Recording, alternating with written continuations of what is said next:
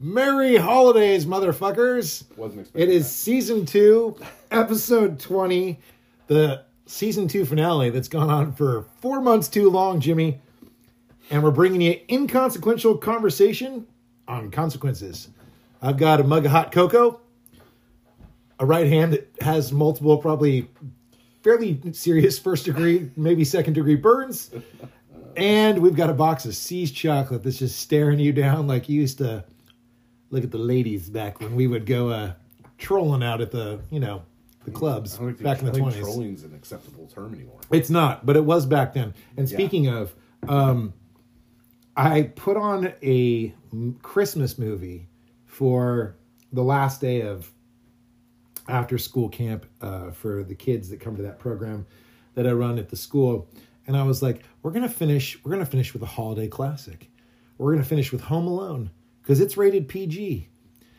I forgot that back then there was no PG-13. So 5 minutes into the show, Kevin's older brother's like, "You're an idiot, you moron. You can kiss my ass." And I was like, all right, so we're watching the cartoon Grinch, everybody.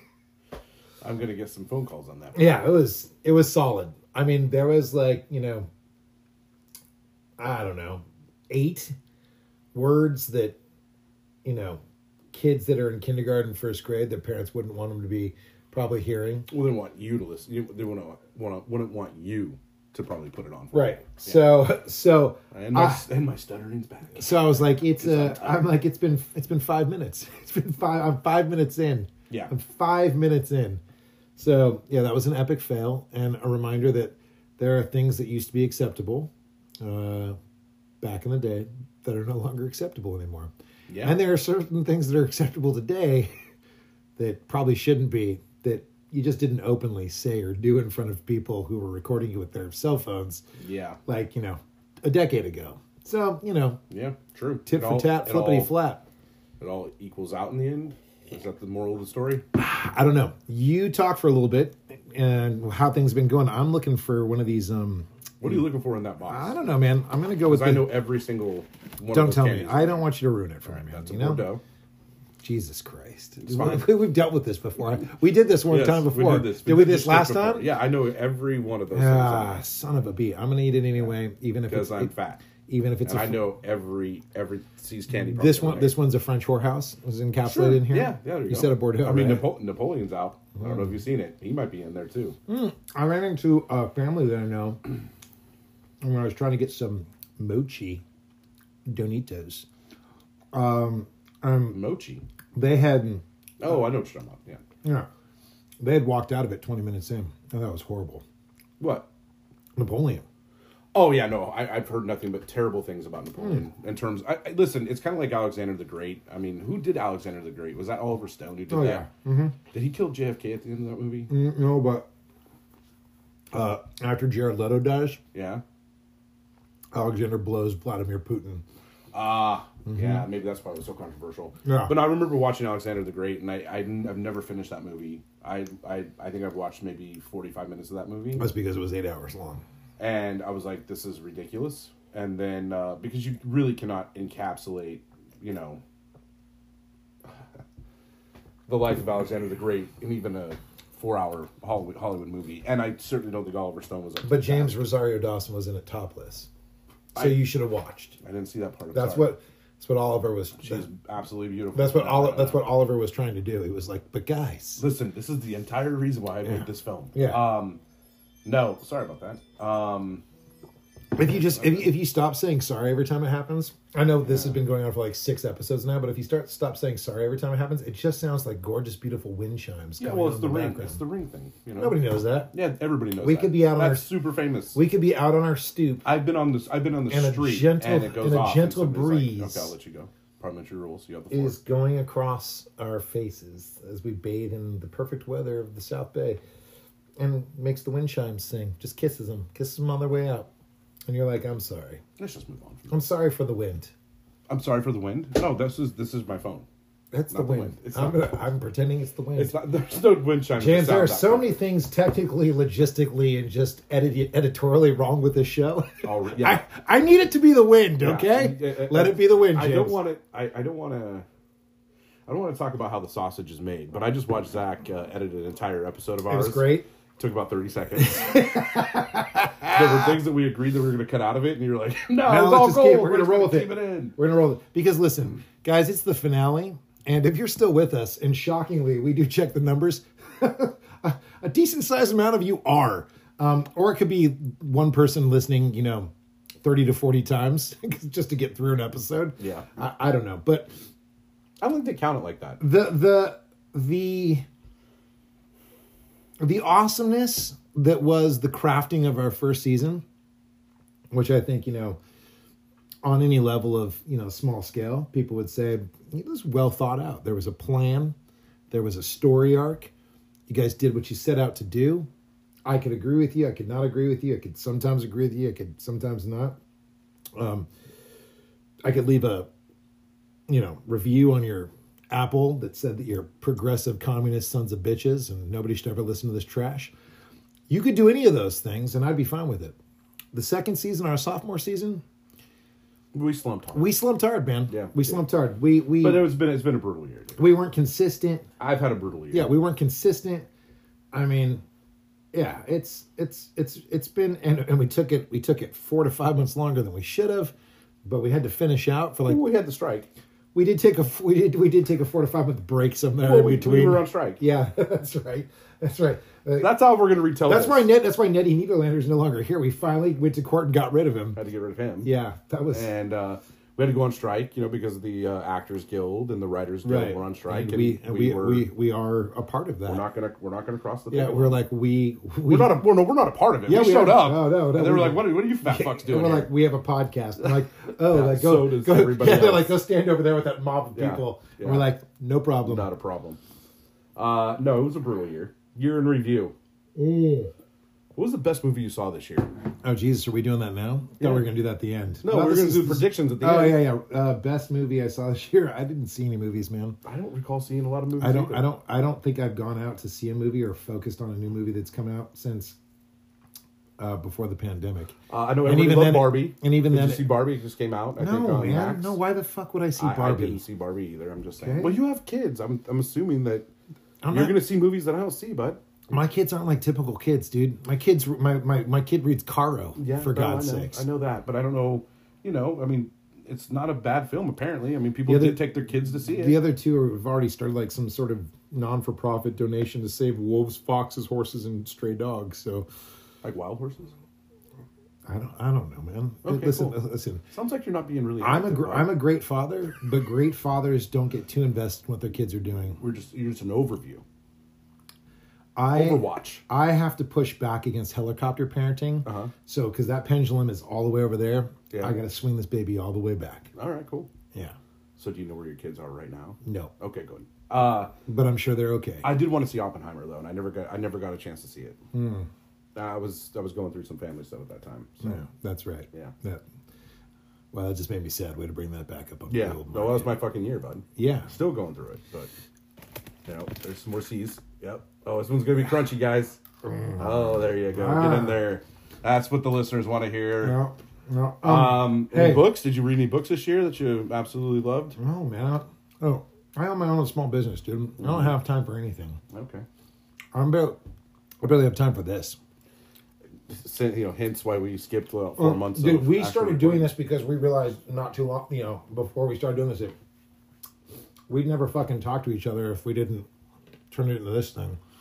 Yeah, we did. I think we talked to each other on the phone. I mean, we do, but I mean, but we're like, we were moved to do this. Yeah, I know. Kind of like as one is moved to have a bowel movement. Right now, somebody who's listening to this is like, Jesus Christ, they are going to go down in flames. Fucking terrible. They're driving us all into the side of the mountain right now. So, you didn't read any books, you didn't watch any movies. No. What did you do, bud? I do want to say this.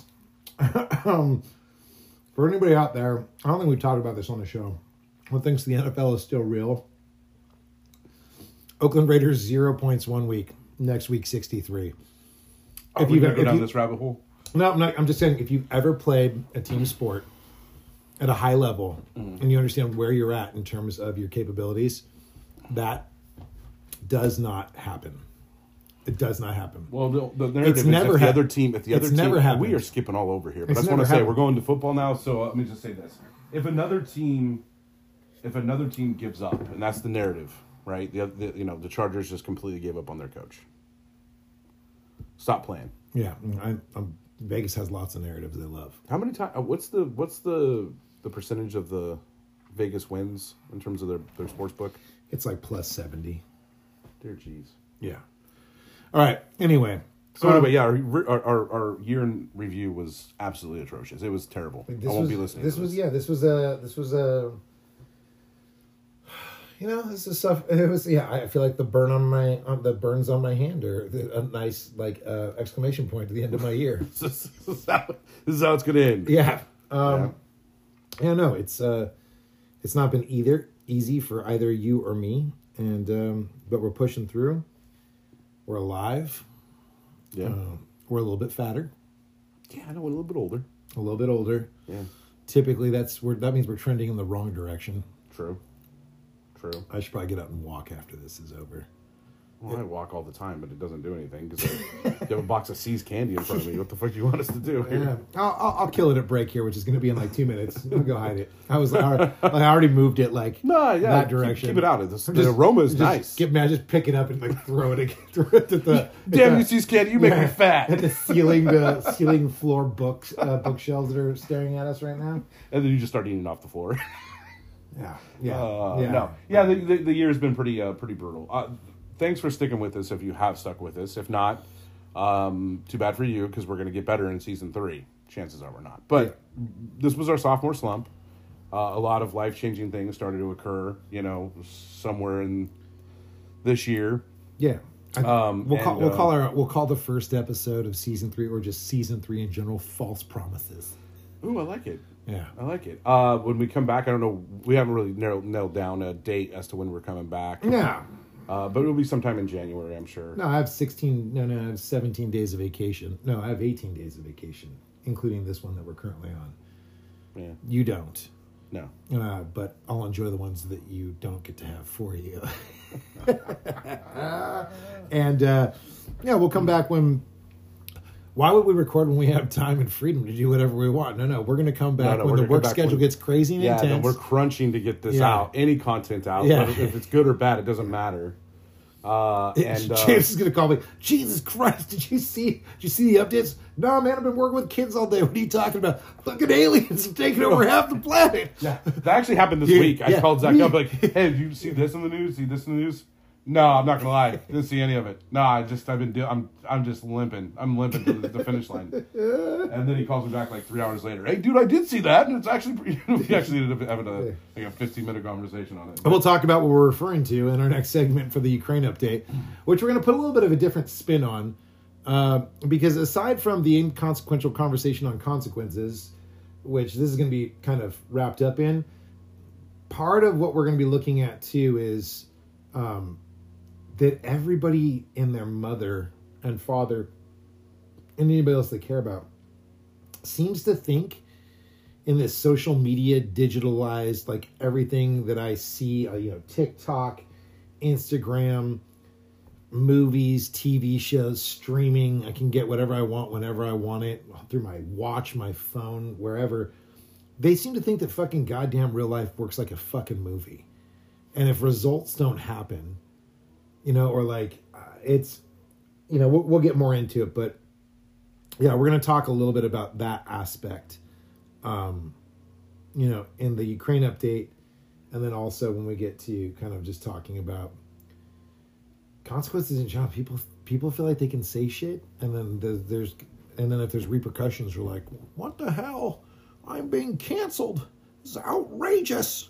Yeah, but I think a conversation on consequences, we're obviously going to have a larger discussion on the idea of wokeism and how it's being portrayed. Of course. By various, ideological communities out there. But I think at base, I think what you have always said is that basically, wokeism is just nothing but a reconstitution of consequences of what you say. That there are consequences Yeah. for things that you say. Yep. You're perfectly free to say them, Yep. but you're also perfectly free to be held accountable for what you say. Yeah, I mean, people are like, oh my God, it's cancel culture. I'm like, people weren't saying this crazy ass shit and taking these crazy ass stances on the platforms they had fucking 10, 20 years ago, man. Well, I beg to differ. I think they were. I just don't think they were amplified online, and we have entire. I mean, dude, we touched base on it last time, or I think it was the last time we touched base on the crazy things that are going on in TikTok. Where you have people who read the Osama bin Laden manifesto letter that he sent out in 2002 that is wildly anti-Semitic. Yeah. And you have TikTok personalities, not very many of them, but it's been amplified by the algorithm, right? Yeah. The more times it's shared, it looks like there's a lot of people who are watching this in support, when in actuality they're probably just watching it because it's a train wreck of an idea Right. that Osama bin Laden has a point in his critique of the West. Right. And what bothers me the most about that is it is wildly anti-Semitic. And it's crazy that 20 some odd years after, 9/11 and all of that we're actually getting people who are looking at Osama bin Laden as a legitimate sort of operating under a legitimate ideology. It's phenomenal to me how anybody can think that way. Yeah. But listen, there's going to be consequences for those folks too. It's not, and again, consequences are not threatening or anything. It's just consequences in terms of having to pay the price when you publicly state something. Someone is going to dissect it. Someone's going to take it apart. Someone's going to criticize it. And we need to be, if you're going to put your ideas out there and yourself out there via social media, the various platforms out there, or even just say some stupid shit at work, then you have every right. Someone's going to have every right to challenge you on that, because what you're doing is inviting someone to critique you and to challenge you. Yeah. And oftentimes I think we're prepared to speak, but we're not really prepared to listen. And we are certainly not prepared to be criticized in any way, shape, or form. Right. The First Amendment does not guarantee you at all the right not to be criticized, or the right to not receive backlash for what you do or say. Yeah. And then when we get into it, obviously this is a train wreck of an intro, but if we get into it, we need to talk about the economic element as well. Yeah. Because those are what everyone, that is what everyone is really concerned with, is people are losing their jobs and losing livelihoods because of some of the things that they say and do. And whether or not that should be protected speech. You know what I mean? Yeah. Like, I don't know. I mean, like, no. Don't give away the ending, bro. I'm just saying. When you get caught at the Capitol building smashing a window in, does your 9 to 5 have a right to fire you or dismiss you from work? Yeah.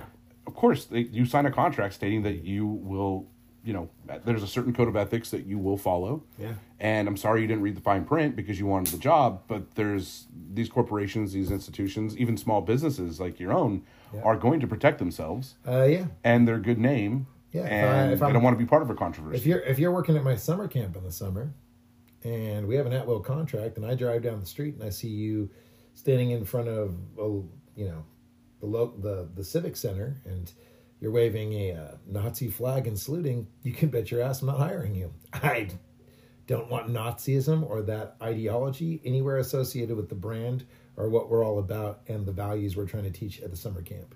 Mm-hmm. So have at it, man. Wave your Nazi flag and be a Nazi, but you're not working for me, and you're not bringing my business into that association. Sure. And that's how that goes. Yeah. And guess what? It's always been that way. Oh, for sure. Always has been that way. This whole idea that cancel culture or wokeism is something that's fucking new.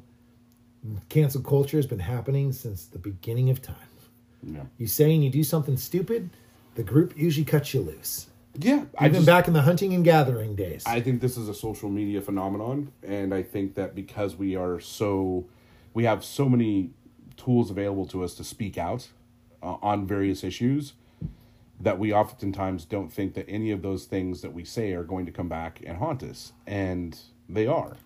Yeah, I don't know who thinks that. I mean, that's a whole other story, right? Yeah, we'll get into it. But yeah, or or they get called out. No, I'm just asking a question. It's my First Amendment right. I'm just asking a question, guys. Mm-hmm. All right. We will come back and do our Ukraine update.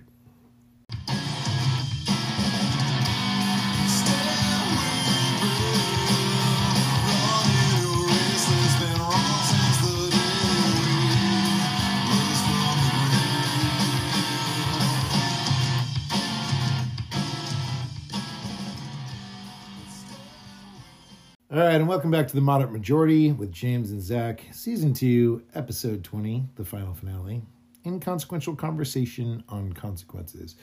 This is our Ukraine update. Jamie, I'm going to let you open this thing up because you had some interesting points that you were kind of reflecting upon about kind of the realization of where things are at in that conflict, the issue of whether there's going to be continued funding from the U.S. Zelensky was in town this week, right? Yeah. This is the backdrop in which we were talking about it earlier this week. Yeah. Zelensky's in town, and he is trying to sow up support for the Ukraine conflict with Russia, the war with Russia, and obviously meets with a pretty friendly White House in terms of President Joe Biden. Meets with some Democrats on the Hill. But also had the consequential meeting with and some Republican senators, Mike Johnson, Mike Johnson, who looks like he's prioritizing impeachment proceedings over funding the war in Ukraine. Yeah, we'll come back to that one in a second. Right. What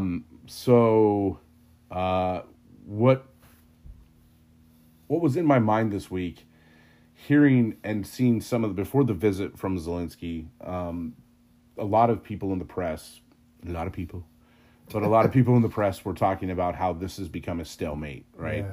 Yeah. It's only been 500 kilometers in terms of movement on the front line, this way or that way, Russia or Ukraine. Right.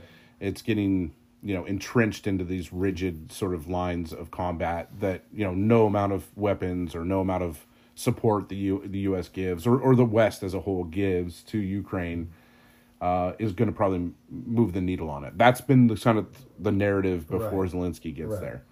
And what kind of bothered me about that, and my criticism of that, was that just where the Ukrainians started in this conflict. Yeah. Right? We can say until we're blue in the face, like, they were only supposed to last 4 days, according to our intelligence and pretty much agreed upon international intelligence. Yeah, Russia's intelligence. That they were supposed to basically be a vassal state of Russia. They're going to become a part of it. Yes. Well, yes. But, I mean, the process would be throughout the conflict, they'd be a vassal state. There'd be a government, a pro-Russian government like a Vichy in France that would eventually bring them into the fold, and bam, they would be part of Russia. Right. This is obviously a total war for conquest by the Russians, and no one's saying that Ukraine is going to be able to keep independence or any means of independence or any type of independence. But where they began this conflict being, obviously 4 days in, they were going to be conquered, and the fact that they haven't been conquered, I think, is a real testimony for the resolve of every Ukrainian soldier and citizen alike. Taking back over 50% of the land that was conquered at the furthest extent of the Russian invasion. And looking at what the Ukrainian army looked like prior to this and where it is now, I mean, I'm not an expert in this, but I know just through, obviously I'm not a dumb person. I sound like it on this podcast, but I'm not stupid. Reading what I've read on this conflict and other conflicts, it's really difficult to create a modern military force out of nothing, really. While you're being invaded, while you're being attacked, while you got the monkey on your back. Yeah. And the fact that they have been able to do this, and because I think where most people's ideas is that all things being equal, Russia and Ukraine were a similar force. It just seems like this in terms of the narrative. It wasn't. It was not. The Ukrainians were not an equal force to the Russians. They were not even close. I mean, Russia is an old Cold War state. It has tons of legacy equipment that they have committed to this thing. They have the size of Russia alone, population size. Yeah. much greater than that of Ukraine. And the fact that the Ukrainians are still there, still fighting, still, not giving up the goose. I don't know where the narrative comes from that this has been an unsuccessful investment that the U.S. has made. Yeah. Or the West, the greater West, has made in trying to keep Ukraine a sovereign state. Right. Zach calls me up, and I'll let you take over from here about the Department of Defense declassified assessments and information were insane to me, and I'll let you explain that. Yeah, no, so I think, everything that you just said, and the issue here is, I think one of the GOP senators, I can't remember if it was J.D. Vance, the freshman senator from Ohio. He basically made a statement saying that, like, hey, listen, if the counteroffensive's not working, and the idea is we're funding them so they can get back to the 1991 borders, that's never going to happen. And what's the point? What are we sending money there for? One, J.D. Vance is an author of, Hillbilly Eulogy. Yeah. That. Eulogy. Hillbilly Eulogy. Sorry about that, guys. Um, Seriously, 15 hours sleep this week. I don't recall military service or, degree in military strategy or any deep studying of that. I'm glad he's able to get updates, classified updates. That's nice. You still have to be able to read and suss out information to have some understanding about what you're looking at. So I don't really look at him as somebody who is the authority figure on whether Ukraine's military is going to be successful or not. Nor is that's I guess what we're getting to is nor is that the focus of why you're delivering money. The Ukrainian counteroffensive from the summer has culminated. The Russians now have the initiative. They are assaulting all across the entire front, taking a little bit of ground here and there. Some reversals in areas that the Ukrainians had focused on in the counteroffensive.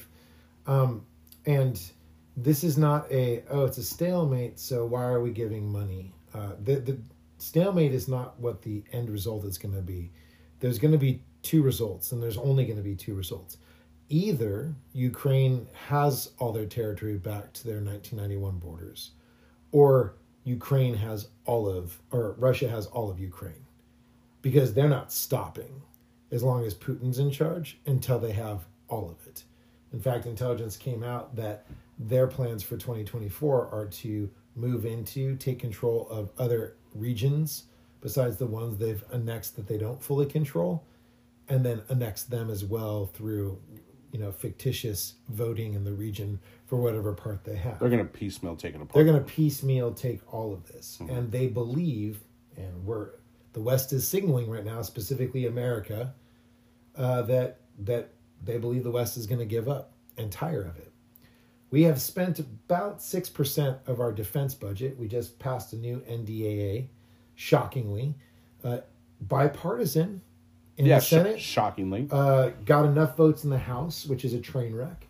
We covered that in the House and our manure medley, which we're releasing today right before we are releasing this, will come in a week. So you'll actually have a episode making it feel like we're actually doing stuff over the holidays. We're not. We're doing it now. We just slow rolled the old one that we recorded like about 2 or 3 weeks ago.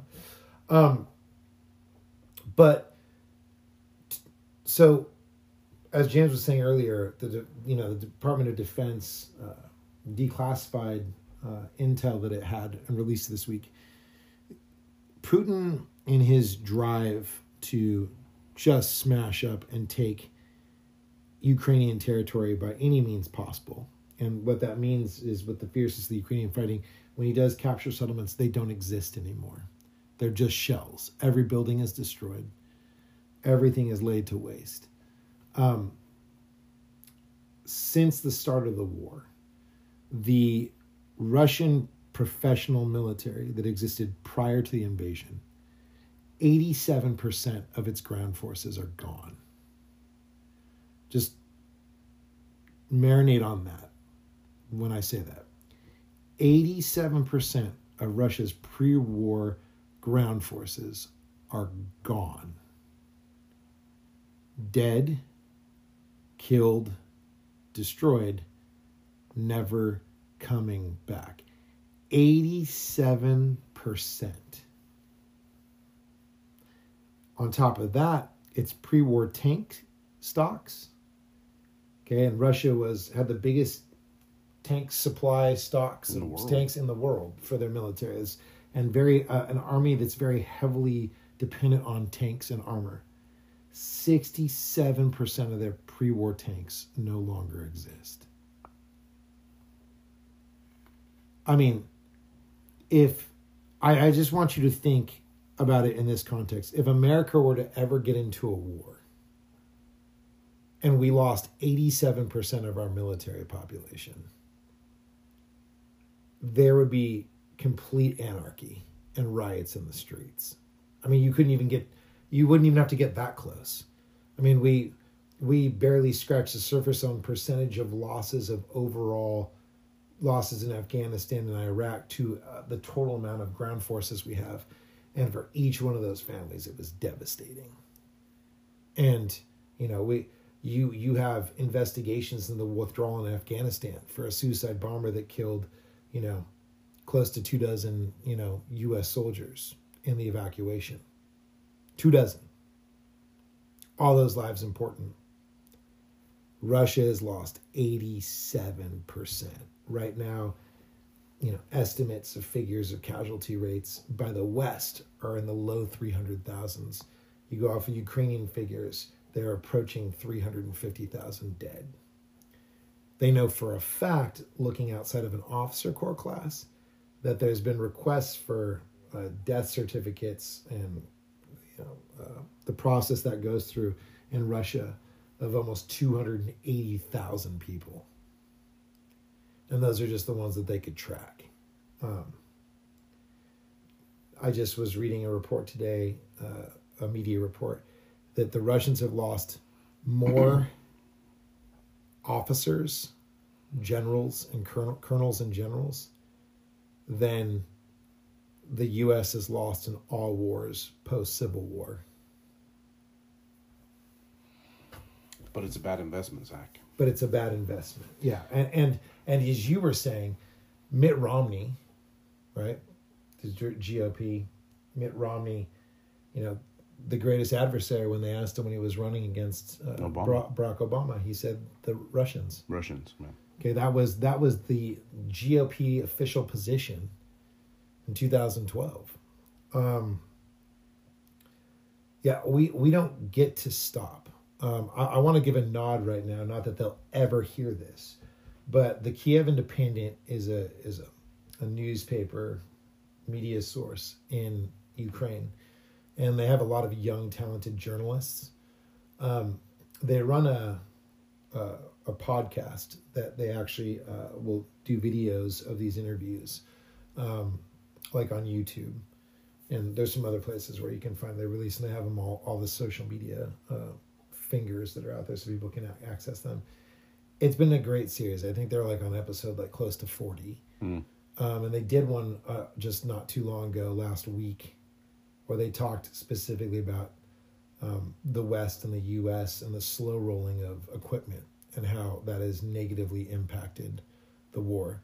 That we go for the long, Ukraine says we need this, we say no, you actually don't in our assessment. And then 6 months later, we give it to them piecemeal, 10 here, 10 there. And, and they were talking about some people, some of the younger people in that country questioning whether the U.S. actually wants them to win the war, or whether the U.S. just wants them to tie up Russia indefinitely so that it weakens China's ally. It starts getting into some conspiracy theory stuff. But then the two people, the moderator and the journalist she's interviewing, don't get into that, but they're just saying these are some of the whispers in the wind that people are talking about, because it makes no sense why this is the case. Now, if you have a sense of American political situation, you can answer questions right there, because we don't have a king who can't just whip up all this stuff and just say it's yours. Congress has to sign off on it, and Congress isn't, right? That's our issue right now, is the GOP to have a discussion on border security which is something that when they've been in charge of, they don't ever want to have a discussion about. And when we've tried to, in the past, the moderates have tried to come together and say, like, hey, let's negotiate on what this looks like and get some concert. Zero interest. Now there's a ton of interest. I find it interesting, James, that President Biden, who everybody likes to rip on, everybody likes to talk shit about because it's such easy pickings. Mm-hmm. I've still yet to have a conversation with anybody who's given me a valid reason why this is the way that he is seen, or can tell me something negative that he's done, or also cannot tell me any of the really effective things that have been passed underneath him.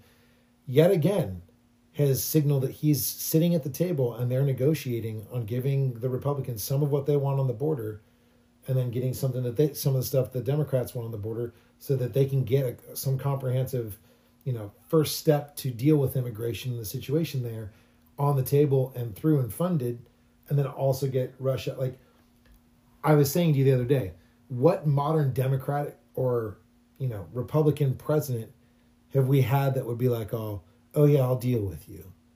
Not Trump. If he went all GOP, and anything that the Dems wanted, they're communist fucks, and he wasn't going to go beg them for anything. And he had to have his own peeps go up there and talk to him, and be like, you need to do this with the checks for for when the pandemic hit, so that people can stay afloat, and they'll love you for it. Put your name on them. Boy, that's a great idea. Yeah, they'll love me.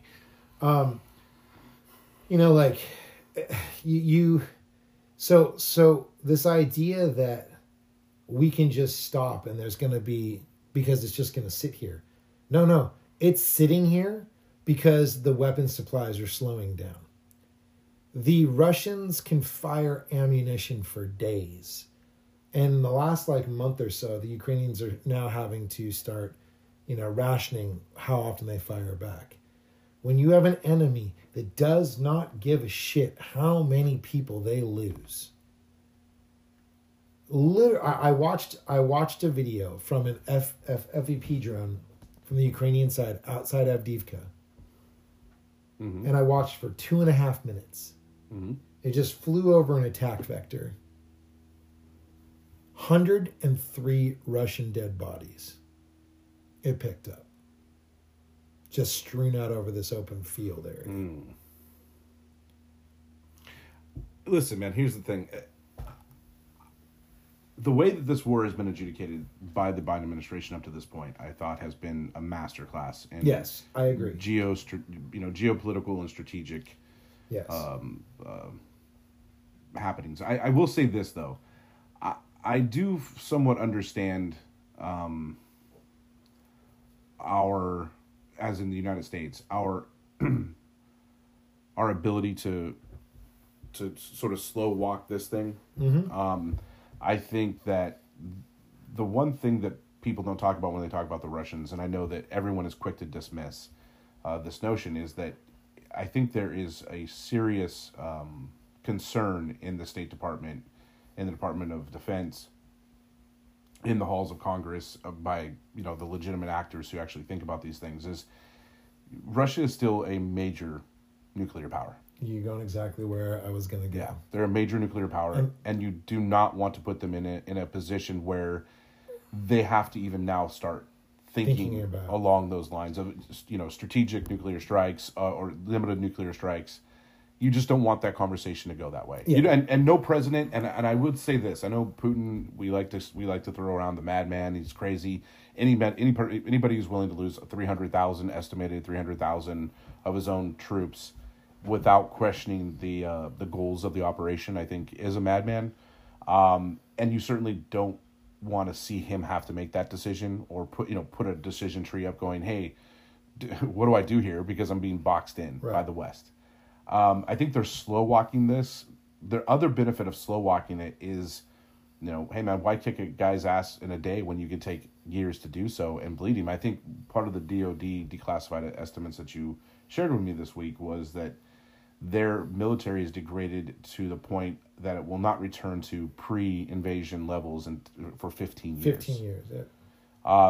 This is what I was talking about. Yeah. Like from the very beginning of this conflict, which is if you can invest material. And again, I always kind of I always have to push back on people thinking that we're just filling Adidas bags worth of billions of dollars and sending them. There's nothing these people want to buy other than guns, other than munitions that we can supply to them. They want the equipment, not dollars. It's the equipment. It's the dollar equivalency of the equipment that they're looking for.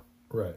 And so when it says, Congress approves another $210 billion package for X, Y, and Z in Ukraine, it's like, well, you're sitting there going, dude, it's like they're not putting $210 billion in a duffel bag saying, here's Zelensky, go spend it as you like. Yeah. They are literally sending it in material form. The value of materials, yeah. And the West is chiming in as well. That we already have, yeah. A lot of it sitting in warehouses. And we haven't lost a soldier yet. Nope. So if you could degrade an enemy that we know Russia is a strategic geostrategic enemy of ours. I mean, how they behave in the Middle East. I mean, if you are a person who looks at the state of Syria and thinks that what is going on there is absolutely abhorrent and there's a human, rights crisis. It wasn't that long ago that we all remember that image of that little boy basically washing up on the shores that he had, they're trying to get out of there in boats and skiffs and just anything that they can actually float on. And kids are dying. And we all said this is a humanitarian crisis. One of the reasons why you don't have any movement there is that Assad is backed by Russia. Right. And the United States isn't going to move against Russia in Syria because they're entrenched. And this could upset the balance of power in the Middle East, but also in the greater parts of Eastern Europe. Yep. And if you don't understand that, then just, maybe... And listen, I don't understand it completely. I'm not saying I'm an expert. But I at least know that. Right. This has all been the international system is a balance of power that no one is regulating. We have to regulate ourselves at that level. Right. Nation states have to regulate themselves. And I think that if you can degrade an enemy and an enemy's military and its ability to make war on its neighbors, I think that's a good thing. And never have to lose a soldier, and you're not trying to convince the Ukrainians to protect themselves or fight for their own country. They are willing to do it. Yeah. Like, this is a win-win-win situation here. And so why we would withhold any... I mean, granted, I understand why we would withhold it and, don't want to create the paradigm of nuclear, possibly nuclear holocaust. But I think that why try to walk back any support when you have the Russians strategically on the ropes? On the ropes, yeah. I don't get it. I mean, so kind of to add to what you're saying, the folks at the Kiev Independent actually have brought that up at the end of that particular episode I was referring to. Mm-hmm. And again, check that show out because they have some great documentaries on the torture that happened to Ukrainian POWs, some kids that have been killed, called Bullet Holes. There's been a whole how they celebrate heroes there and all the people that have died. And it is staggering when you see some of these Ukrainian graveyards with the flags that just go for rows and rows and rows. Mm-hmm. But yeah, what they said that they think that is obviously a calculus that the U.S. is putting into play. Kind of the pushback against that argument was that, well, it's us. We're the ones that are going to get nuked and we're willing to take that chance because it's for our survival, where I think they don't see the perspective from the U.S. and I get what they're saying 100%. It's their lives or not. I would push back on that. But the U.S. is saying, but it's not going to just stop there. No, it's going to go everywhere, and we have to be responsible in that. And I agree. I think that's part of the slow roll is I think what the Biden administration is hoping for, and you see this escalation of what Ukraine continues to have access to. Because that actually does matter. It matters that it's slow rolled out because it just becomes the next little thing to happen and it's not as drastic, right? And so people's reactions are not as emotional, right? Oh, they've had APMAX now forever. There's no knee-jerk reaction. Yeah, so whatever, like what's no, okay, they gave them, the West gave them one that goes another 150 kilometers. Yeah, it sucks, but they were already hitting shit that was well within our borders. They're allowing anyway, the Russians to adapt to the new reality on the ground. Yeah, and they're hoping to over this time, continue to degrade that because conventional wisdom says that although clearly the Russians can continue to do this and are continuing, they cannot continue to do this forever. Since November, they have lost almost 1,000 soldiers a day. A day. Like, it is highly possible that we're going to hit 100K dead from November prior to the 2-year anniversary of the invasion. If they get to the 2-year anniversary of this invasion, this war, and they've lost 400,000 soldiers, and they're only 55,000 soldiers away from that, and there's more than 55 days from right now, December 16th, where we're at, to February 22nd. Mm-hmm.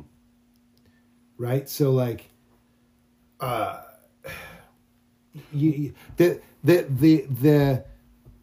idea that this is going to stop, though, or that we can stop, if we do stop, if we cease to support Kiev and its government and the military there, that things will eventually fall apart in Ukraine because they are going to be outgunned. And it's going to turn into a guerrilla warfare. And then you are going to see it'll be bloody and ugly, but it will eventually capitulate because we were having this conversation the other day outside of the show about people that who are all fired up about being separatists and, the Armageddon when it shows up and the strong will rule and when the government comes for me, I'm going to blah, blah, blah. They don't understand how outgunned they are.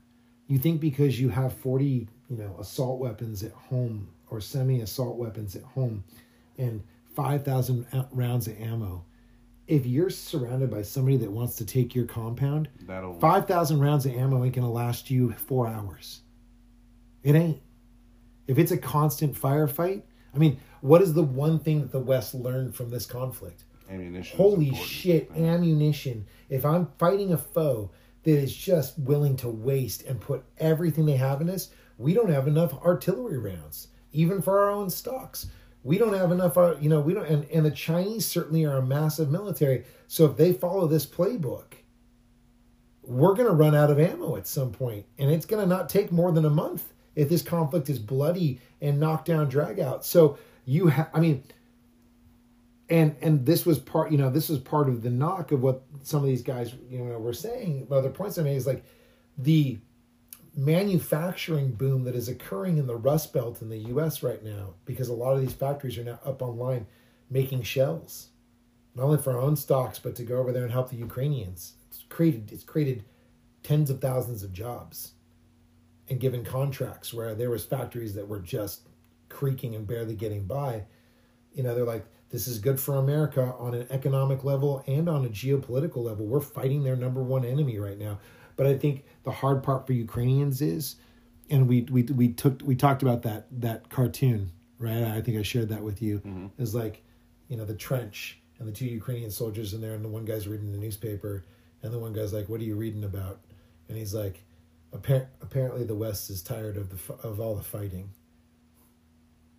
and they're just downtrodden, and it's raining in the trench, sitting in water." Yeah, and that's how they feel. And you have to have a perspective, because the natural inclination by people is like, hey, you wouldn't be fucking anywhere if we didn't help you with what we helped you. But we're all on the same team here, and these people are paying the ultimate price. How can we be tired when we're not even fighting? And if we're getting tired and we can't even have an ally that's willing to hold the fucking line, it reminds me of Boromir in Lord of the Rings. When he's pissed off that they don't take the ring. Mm-hmm. He's like, "What? He's like, this is a gift. We could use this against our enemies as a weapon." And the elves don't want to do it. The dwarves don't want to do it. Aragorn, all those guys don't want to do it. And he's like, we're the ones, the people of Gondor, the soldiers of Gondor, the men of Gondor, we're the ones that are on the front lines. It's by our blood, the blood of my people, that keep your lands safe. And it's a great analogy for that situation. They are fighting, and what they call the Russians orcs. They're next to Mordor, and all of the eye is on Ukraine, and they're dying every day. Even like in Avdiivka, where you have the declassification, and they found out that in a month and a half, the Russians lost 13,000 troops attacking the Avdiivka pocket. And they said something like the Ukrainian casualties are in the low 4 digits. So you're talking about basically almost 10-1. But that's still experienced guys that are dying that then you're going to have to find somebody to replace. And you have an issue in Ukraine right now with the leadership of some of the military decisions is, are they going to fire their top guy or not and replace him with somebody else? They replaced the defense minister who's replaced other people. And, there's a knock even within Ukraine that was like the U.S. came in and said we should focus all of these units and this material that they got over to us in this one point for a breakthrough. We decided to spread it out, and it didn't play out. And did we make a mistake there in not wanting to do it? But at the same time, they also feel like the West doesn't fully understand the type of fighting that's going on there and how it needs to be fought. But there's a debate there too, even within the Ukrainians, of like, do we need somebody with a more forward-thinking kind of mindset on how and streamlining their command structure? I think one of the biggest issues and one of the, I think, truly legitimate criticisms that we can level against the Ukrainians, maybe not in fighting this war, but also just as in terms of their political existence, is the long tradition of corruption in Ukraine. Yeah. The fact that there has been people within the Ukrainian ranks that have been known to be double agents and all sorts of that's Russia's things. lingering gift. You know right? what I mean? And of course, from the Cold War. But I can understand someone from the right, from the GOP, saying, "Listen, I'm just not convinced that this is going to do any good." I think the problem is, in terms of what are we fighting for? What is ultimately the goal is to create a Ukrainian government that doesn't have the tradition of corruption. It can clean itself up, can be part of a member of the class of nations that are in terms of the EU. And they're certainly making moves in that direction. They're doing their best. Listen, again, during a war. this is during a war. It's difficult. I mean, we all know, it's not like Ukraine hasn't been in the news since Donald Trump took office. Right. This was the quid pro quo phone call, right? Zelensky was the guy, right? We all know. I mean, the two guys from that were trying to get the Ukrainians hate Donald Trump, by the way. Listen, my thing is this, dude. Something that kind of went unreported or underreported in the news this week was Vladimir Putin is running for president. of Russia. It's a joke, yeah. And he is, but he did his quote-unquote annual press conference. I don't know if anybody saw any of that. Oh my God, this was amazing. But if you think that this guy is going to stop with Ukraine, if you think that he's ever going to reassess his position in Ukraine, you are utterly incorrect. Yeah. This guy is balls to the wall, is committed to this conflict 100%. He will lose He does not care how many people he loses, because what he's going to win is greater than anything that he will lose. Right. And if you want to talk about political traditions, there is a very long political tradition of treating the Russian citizens like shit. Hey, we can all sit there and say we're all treated like shit. They lost 27. But the Russian citizens have been treated like shit for a very long time. Lost 27 million people in World War II, and that's why they call it the Great Patriotic War, to make up for all that. Yeah. See, now that's a dance club. Well, that's the BBC. That's the dance club. Okay, no, but continue. But and so if you look at this and you look at what Vladimir Putin this week just said about the conflict, and you look at his demeanor on it, there is this guy's not sweating. This guy is not like trying to change his position. He has a political system in place that he doesn't have to worry about the daily polls, the monthly polls. He doesn't have to worry about if people think that he's too old, or perhaps maybe too insane to carry out the office of the presidency. And this is a burden of democracies. Democracies have those conversations. Our leaders are anxious as shit for everything they do. They need a poll to tell them if it's okay to tie their shoes or wipe their ass. He is banking. So he has made every miscalculation that he could possibly make. But the one card he has, the one pathway left to victory he has in Ukraine, and this is not hyperbole, is he's looking at these polls that are coming out and what the American political media keeps talking about. And he sees Joe Biden going down to Trump, and that's his victory. If Joe Biden loses, he wins. And I don't think he thinks that Joe Biden can win again. I think he thinks there's too many factors going on. And they got if you read the papers, and he's got his people doing their bot stuff and influencing things like they've been doing since 2016. And I think that like he is like, if he's like, Biden's going to lose, and when he does, the U.S. is going to walk away, probably not only from Ukraine but NATO as well, because we know that that's something that Trump wants to do, and even more wants to do now. Without a threat of another term, if you will, he can do whatever he wants on the international stage. And so, I'll bring this full circle before we wrap this section up. This is consequences, right? Like, this guy is not going to stop. He will be dead before he stops. They have a long tradition of just wasting lives. Mm-hmm. When they took back Stalingrad, they were literally ferrying soldiers who had zero training, that had just gotten a fresh uniform put on their back. Ferried them across the river if they even made it that far. One guy got a gun, the other guy got an extra round of bullets for it. And the idea was, well, where's my weapon? Well, there'll be weapons. Trust me. When he dies, you pick up his weapon. And if the other guy dies, you pick up his ammunition. Yeah. And they just ran people through the fucking meat grinder. It's a tradition. It is a Russian methodology. Yeah, and the people in general are behind that. Especially the more working class, uneducated people who, these people come from, their ancestors were serfs, and this is just how you're treated, and you do it for mother and country and Mother Russia. It's Well, this is the nightmare scenario for the rise of nationalism. Yeah, it's more complex than that. The Russian culture is more complex than that. There are different socioeconomic classes there, and there are definitely an educated academic class that does not agree with that and is abhorrent. And one of the things that I thought was interesting is when he did this nationally televised Take the Questions, somebody was not doing their due diligence on the questions that were coming up on the little screen, because there was questions about the rapid inflation from the sanctions. Why does it cost me this much money for mushrooms and blah, blah, blah? Why are you so out of touch with how the rest of us are? There's some embarrassing shit on there. And I'm sure somebody got executed behind a building for not stopping that from going through. For all the people, and we mentioned, I think this is probably the most we've ever mentioned Oliver Stone in this podcast. Wind. But he was recently on Bill Maher's podcast, and he was talking about how the West has gotten Putin completely wrong. You also have a guy, was it John Mersheimer or whatever, who is going on a lot of podcasts right now. He's doing the circuit about how the United States is what created the environment, which created this conflict. Yeah, let's talk about this.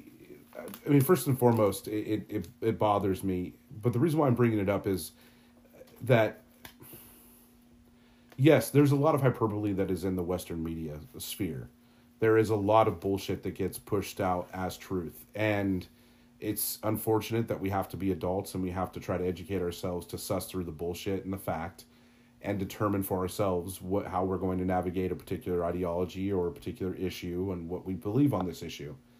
And if you're true to yourself and hold your own conscience, then you're going to be able to probably make your own way. You'll make some mistakes along the way.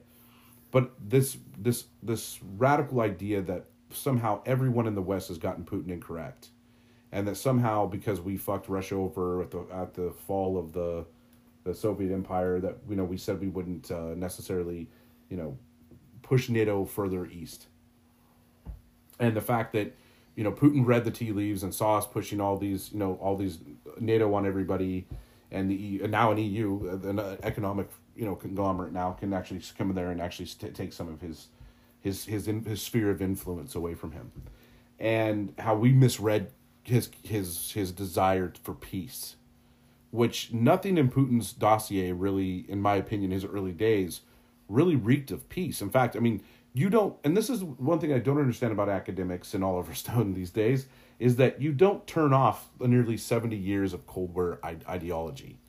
You don't turn it off overnight. There is not a treaty. There is no quick fix of changing mindsets of how we thought of Russia, Russians, or the Russian system or tradition.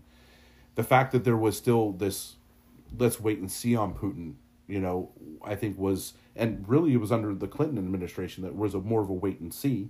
even though that they did push more east in terms of NATO. But what I don't understand, like, say, a man who is as brilliant as John Mersheimer is, and he is a brilliant academic, and his assessments are great, and his data points are good. But what I don't understand is why would us pushing NATO further east cause Russia to attack Ukraine, right? Because you hear this all the time. You wouldn't want bombs or somebody on bombs or an opposition military on your front door or on your back door or any other door, and I think that's just old timey bullshit. Yeah, like we talked about it this week. We don't need Ukraine. Like our missile capabilities of getting nuclear weapons into Russia have been pretty solid since 1970 something. 1960 probably they've been fairly solid. Right. Our military technology has gotten incredibly sophisticated. We don't need to put. In fact, I don't think we would even strategically put nukes in Ukraine. Not because it's not only a corrupt nation that has a long tradition of corruption, but it's also right there on the border that could be easily, I don't know, maybe defeated in 4 days, according to our own assessments. Why would we put nukes there? Right. The fact of the matter is, if John Mersheimer is factually true, and we did cause this war by pushing NATO further east, then what does that say about Russia? They got pissed off because we took their lands? We didn't take anything. We entered into an agreement with a sovereign state. Yeah. The fact of the matter is Russia is pissed because they believe this is their sphere of influence. They're given the God-given right to actually influence these Eastern Bloc nations, dominate those, and places. that we should not be involving ourselves in this region of the world. We're strong enough to stop them. And so I'm sorry, the logic just doesn't hold, Mersheimer. Yeah. I mean because if we didn't do this, then they would have already been in these countries. Yeah, Cornel West, the progressive far left, Mersheimer, these guys you're talking about, like this goes to the far extremes, right? This is both MAGA and the MAGA Nazi right and the far left progressives. This idea that we're imperialistic and oppressive, and this is why this war is America's fault and Joe Biden's fault, is absolutely fucking absurd. And you can derail that argument in a hot minute. And it goes something like this. If you are, it's like the GOP in some of these states here, so terrified that teens are going to read books in school or in city libraries that are inclusive or teach diversity or teach history where everybody had a role and was a hero, as opposed to whitewashing it or trying to say the slaves benefited from slavery or slavery wasn't that bad. I'm sorry, it was. And then we had to fight a civil war to get rid of it. And then it didn't really get rid of it in a lot of areas because there was Jim Crow and segregation. And I know people that come over to visit my parents that were alive during that time. Mm-hmm. And if you're still thinking, well, it's changed now, Alabama, the state of Alabama just got slapped and smacked down by the Supreme Court of the United States of America. That was like, yeah, you're trying to put all the black people in your state into one district. You broke some rules. There's going to have to be at least 2. Still trying to diminish the voice and the political will of this group of people. And you want to ban and burn books and you're about freedom? What are you so fucking afraid of? You're afraid that people could educate themselves, have a different opinion than you, and then make choices that you don't want them to make. And this is what I have to say. If that's what you stand on, if that's your philosophy, and you can't win the majority of elections with the popular vote, the answer isn't to then burn and ban books, control what's being taught in school so it only reflects your narrative. The answer at that point is maybe you need to change your position, or you're going to be a dead party with a dead position that most people aren't going to vote for. And in democracy, that means you're screwed. That's how it's supposed to work. That's how it works. You're supposed to compete. Yeah, you're supposed to compete. And if you can't compete with what you got, you got to go change what you got. It's the reason why corporate America is no longer just filled with old stuffy white guys who give their dumbass son a job, because that ain't flying on the world market anymore in an international global community when people of all different shapes, sizes, colors, and genders have intelligence and the companies that want to dominate and rise to the top and have a $2-3 trillion cap value are going to take anybody who's fucking talented that's going to make them that much better because they don't give a fuck what they look like or who they fuck behind closed doors. So you can't just have it be the good old boys anymore because you ain't going to fly. You just aren't going to compete with the talent that people are pulling from all over the place. So I'm going to correlate this back over to Russia. When you sit there and say that America started this war because we expanded NATO. No, the Poles, every one of those Eastern Bloc countries, former Eastern Bloc countries, asked to join NATO. So when you say that, what you're really saying is the Poles don't have a right to choose their own path forward. They don't have a right to look to the West and say, we did the whole Russia spear thing. We were forced to do it. And look at us. We're fucking behind. Germany had a front row seat. They were unified and the people in the East were like fucking 2 decades behind the people in the West in terms of economy, education, just general like architectural flow, resources, everything. It took that country a long time to pull itself together, to unify its people, even in thought process and mind. Which they still sometimes They still with. don't. Yeah, it still a is lot there. of the National Front is out in the East. It's that divergent part. But they did it, and they rose to the top. And everybody who can see it, and it's in that region, keeps looking and going, well, the places where I'm looking that are the most successful and have the most boisterous economies are that way. And all this is authoritarian people moving militaries in and taking places over or committing coups in modern times in the Caucasus. Asymmetrical warfare. Yeah, so they are making the choice. So you're going to sit there and say, oh no, sorry, we have all this good stuff. You can't come because those guys over there, they own you. I mean, I'm glad you're asking. It's nice, but sorry, they own you. So you're either going to fly by yourself or you can go shack up with them. But we made a deal. I'm sorry. There's nothing more imperialistic and authoritarian and kings and gods than that shit right there. Well, there was one time that Putin even said that there was a chance that Russia would be in NATO. And when there was an opportunity, when he saw an economic opportunity. And I'm getting there. I'm getting there. So Ukraine decides. They run an election in 2013. There's a part of this election is, do they want to stick with the Russian sphere of economic influence or do they want to go to the EU? And it overwhelmingly passes they want to go to the EU. And their president at the time, who was a puppet of Putin, goes, great, perfect. And at the 11th hour, signs a deal with Putin that everybody sees on TV as a breaking news thing is like, wait, what the fuck? And then the Maidan starts slowly. And the response is, I'm going to start shooting and killing people and beating people and making people disappear for getting together. But that was our fault. The Maidan was put together by American intelligence, it was wasn't put together by Ukrainian youth and middle-aged Americans. Middle-aged Ukrainians that literally just wanted a better life and a shot at their own, determining their own destiny. And they died for it over like 90 fucking days. And they run this guy out of town. He decides to leave on his own. Does he go to Russia? Yeah, he goes to Russia. Mm-hmm. Interestingly, what a shocker, right? Flees straight over to Pooty Poots. And then the elections start. Poroshenko comes in, right? He's got a lot of corruption. He's an oligarch himself. Doesn't work out for them, right? But then you have Putin who realized at this point, fuck, I'm screwed. They just got rid of my puppet. Now these people are determined what they're going to do. I got to take Crimea. I'm going to start this shit in the East. I mean, it doesn't even take a year before he does this shit. And that's when the conflict starts. You have just 2 days ago. If he can't monkey fuck it, he's going to take it by force. Yeah. This guy's not letting people have the way they want to go. So please don't talk to us about how this is about, America's fault. Ukraine and Ukrainians get to decide what they want.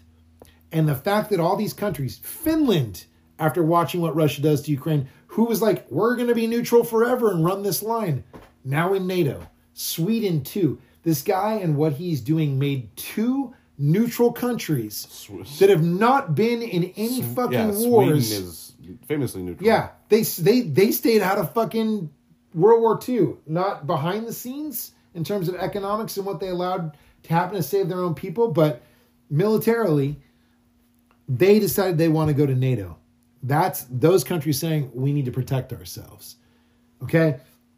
So whether it's the EU or it's NATO, these countries, regardless of where they're at, they have the right. And to what James just said, if you think that it's all poor pooty poot, look and read about what Gorbachev said when he died. Look at what Yeltsin said.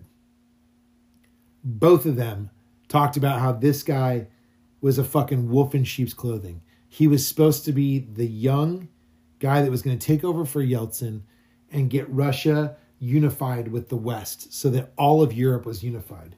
The EU, the possibility of joining NATO, and having peace in their time where everybody was going to benefit.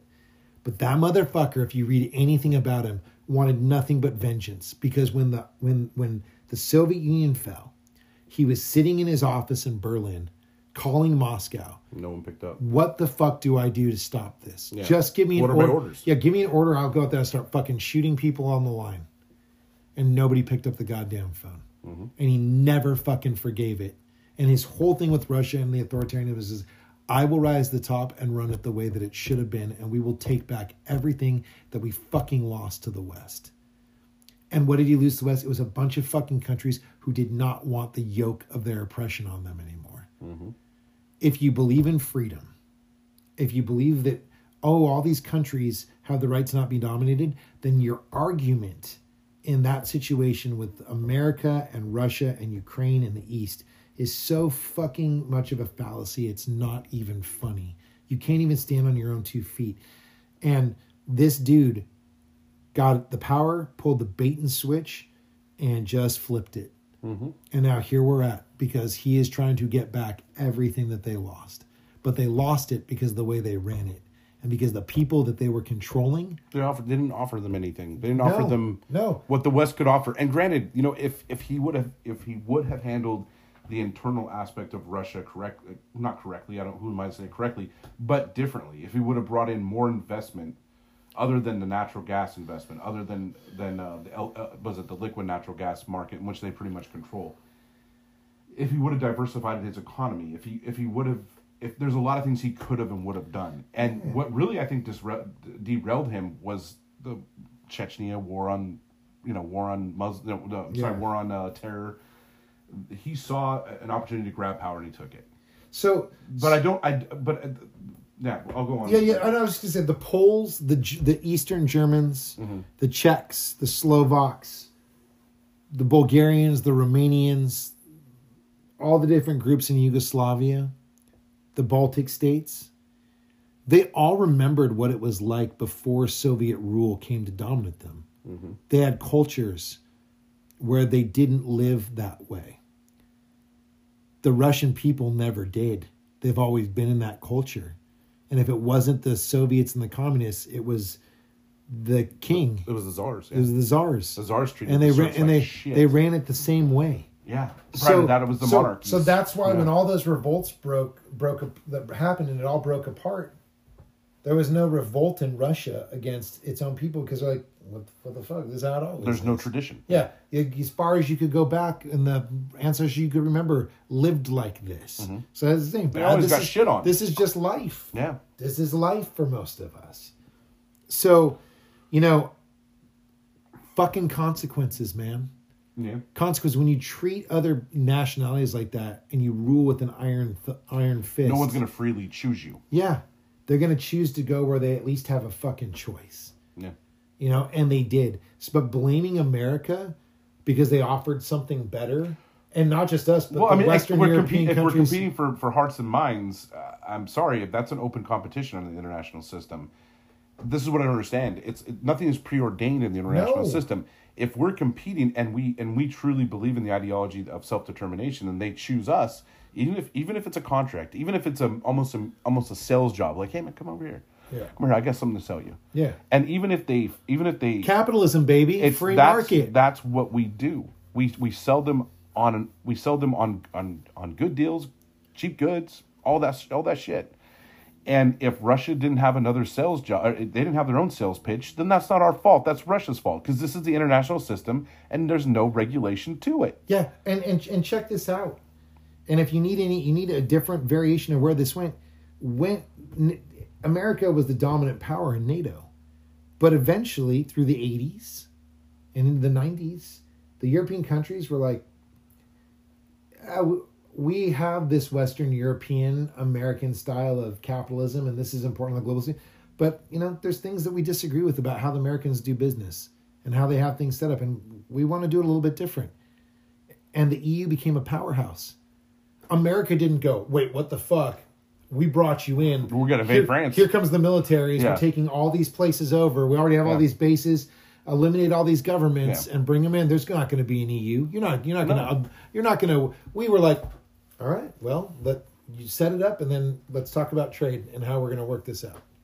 Well, it's competition. Yeah. Competition. Even though we can look to our own economy, and part and parcel of why our own economy, not now, but in general, the superstructures, goes through these ups and downs, these booms and busts, is because of, let's be honest, a lack of competition in our system.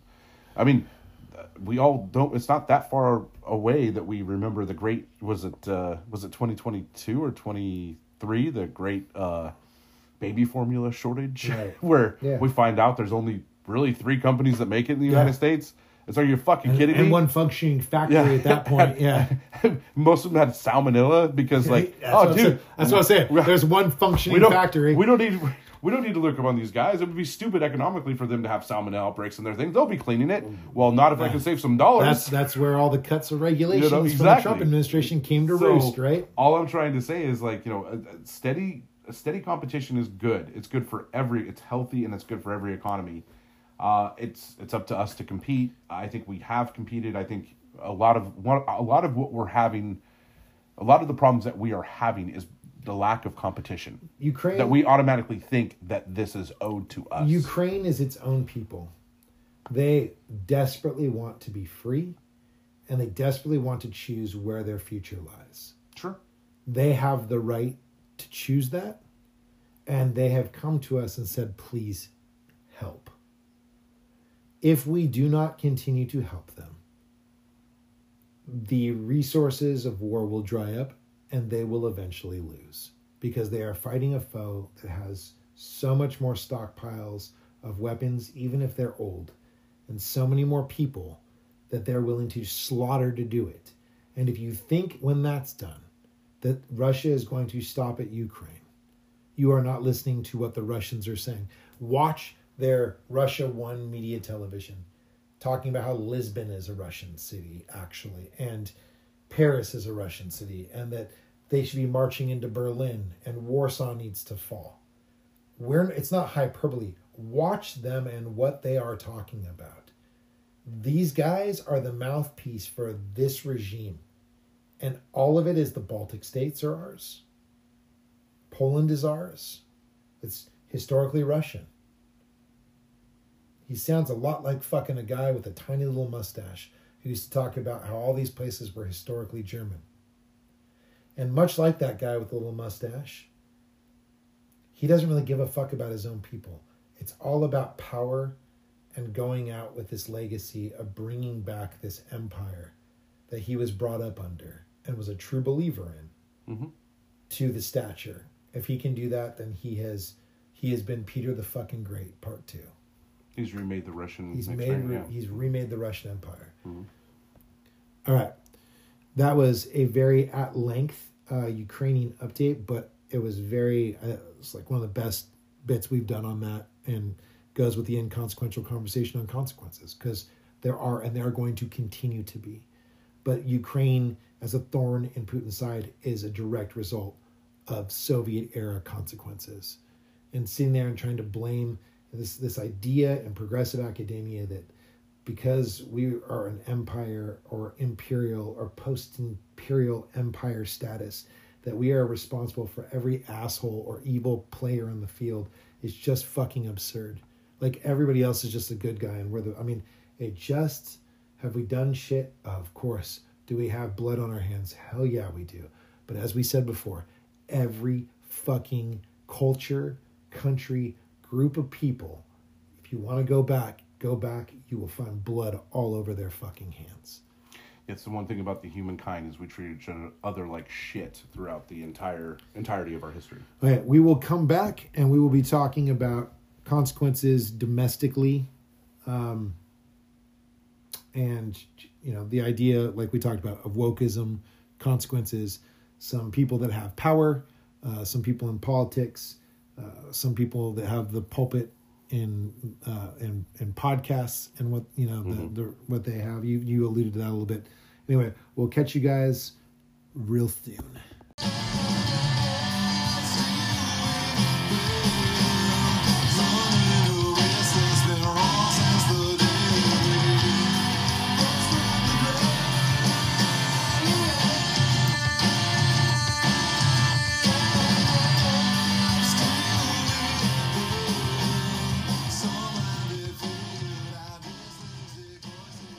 All right, everybody, welcome back to the Mod Up Majority Season 2, Episode 20, our final finale. Mr. J.C. Green, Inconsequential Conversation on Consequences. Brought to you by this fine gentleman sitting across from me. I think it's fucking one of our best name all year. I mean, we at least with the cherry on top at the end of the season came out with a baller name.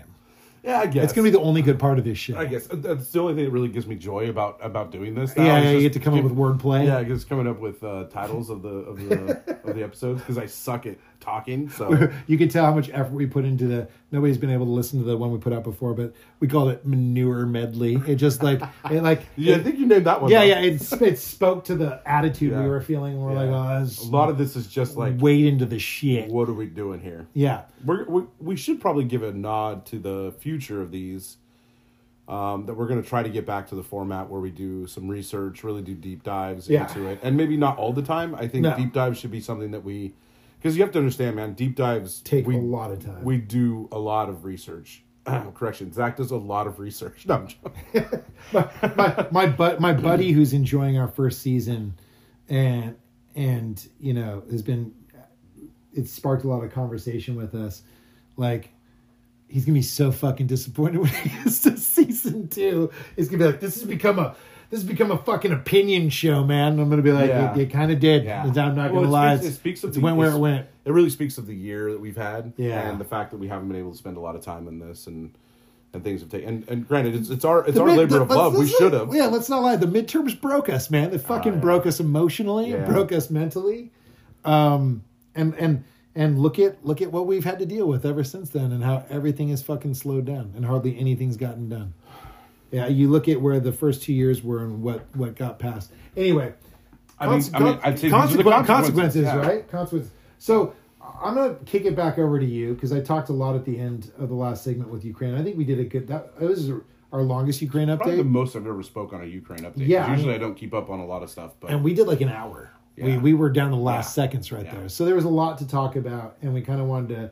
I think that was probably outside of when we did the whole special on Ukraine. When the initial thing. Yeah. God, I fucking love the club. We're in the club. Yeah. It's either the breeze across the temple, or the club.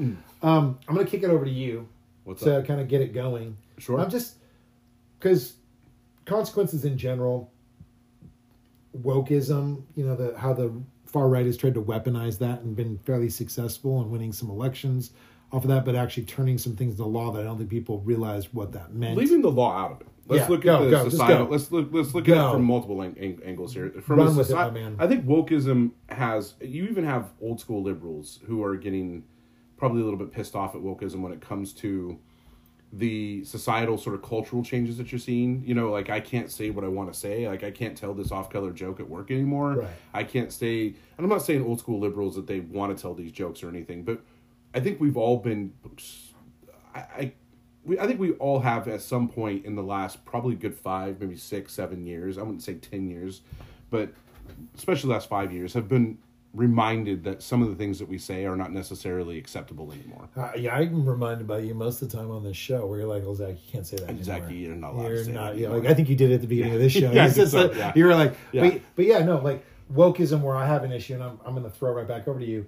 But like wokeism, if I'm going to allow that to have legs, in terms of like, I guess what it means now to a lot of people. I don't have a problem with a lot of things. I think it's meant to be a scare tactic, but like, I guess where I would be like, yeah, this irritates me is like with the Hamas-Israel thing. Sure. Like, you have all these young people that think they're woke, and like 4 out of 10 think that the Holocaust or was either exaggerated or it didn't happen, and Hamas are these loving, amazing, poor little freedom fighter, nice people that are just fighting for their survival, when they are fucking bloodthirsty terrorists that would slaughter all of these people if they had the chance to put them on a videotape and behead them if they thought they could get money or something that they needed for it. Sure. So or purport to want an illiberal society. Right. Which is like not friendly to LGBTQ. They run an authoritarian society of their own people. And this is where a lot of like, the criticisms of wokeism. And like, listen, okay, let's start with wokeism. Because a lot of people think that is a means by which people are held accountable these days. I don't know what wokeism is. I don't think it's ever been really clearly defined. And unfortunately, this is what is maddening for people who are... I wouldn't say that I'm up to date and hip and young with the kids, but I certainly try to pay attention and have conversations with people who are of all walks of life, and also do a lot of reading, which is a lost art form. I've never really come across a definition, like a true definition. I'm sure somebody can sit me down and say, listen, you fat fuck, this is what it is. But a definition that is workable and pragmatic in society.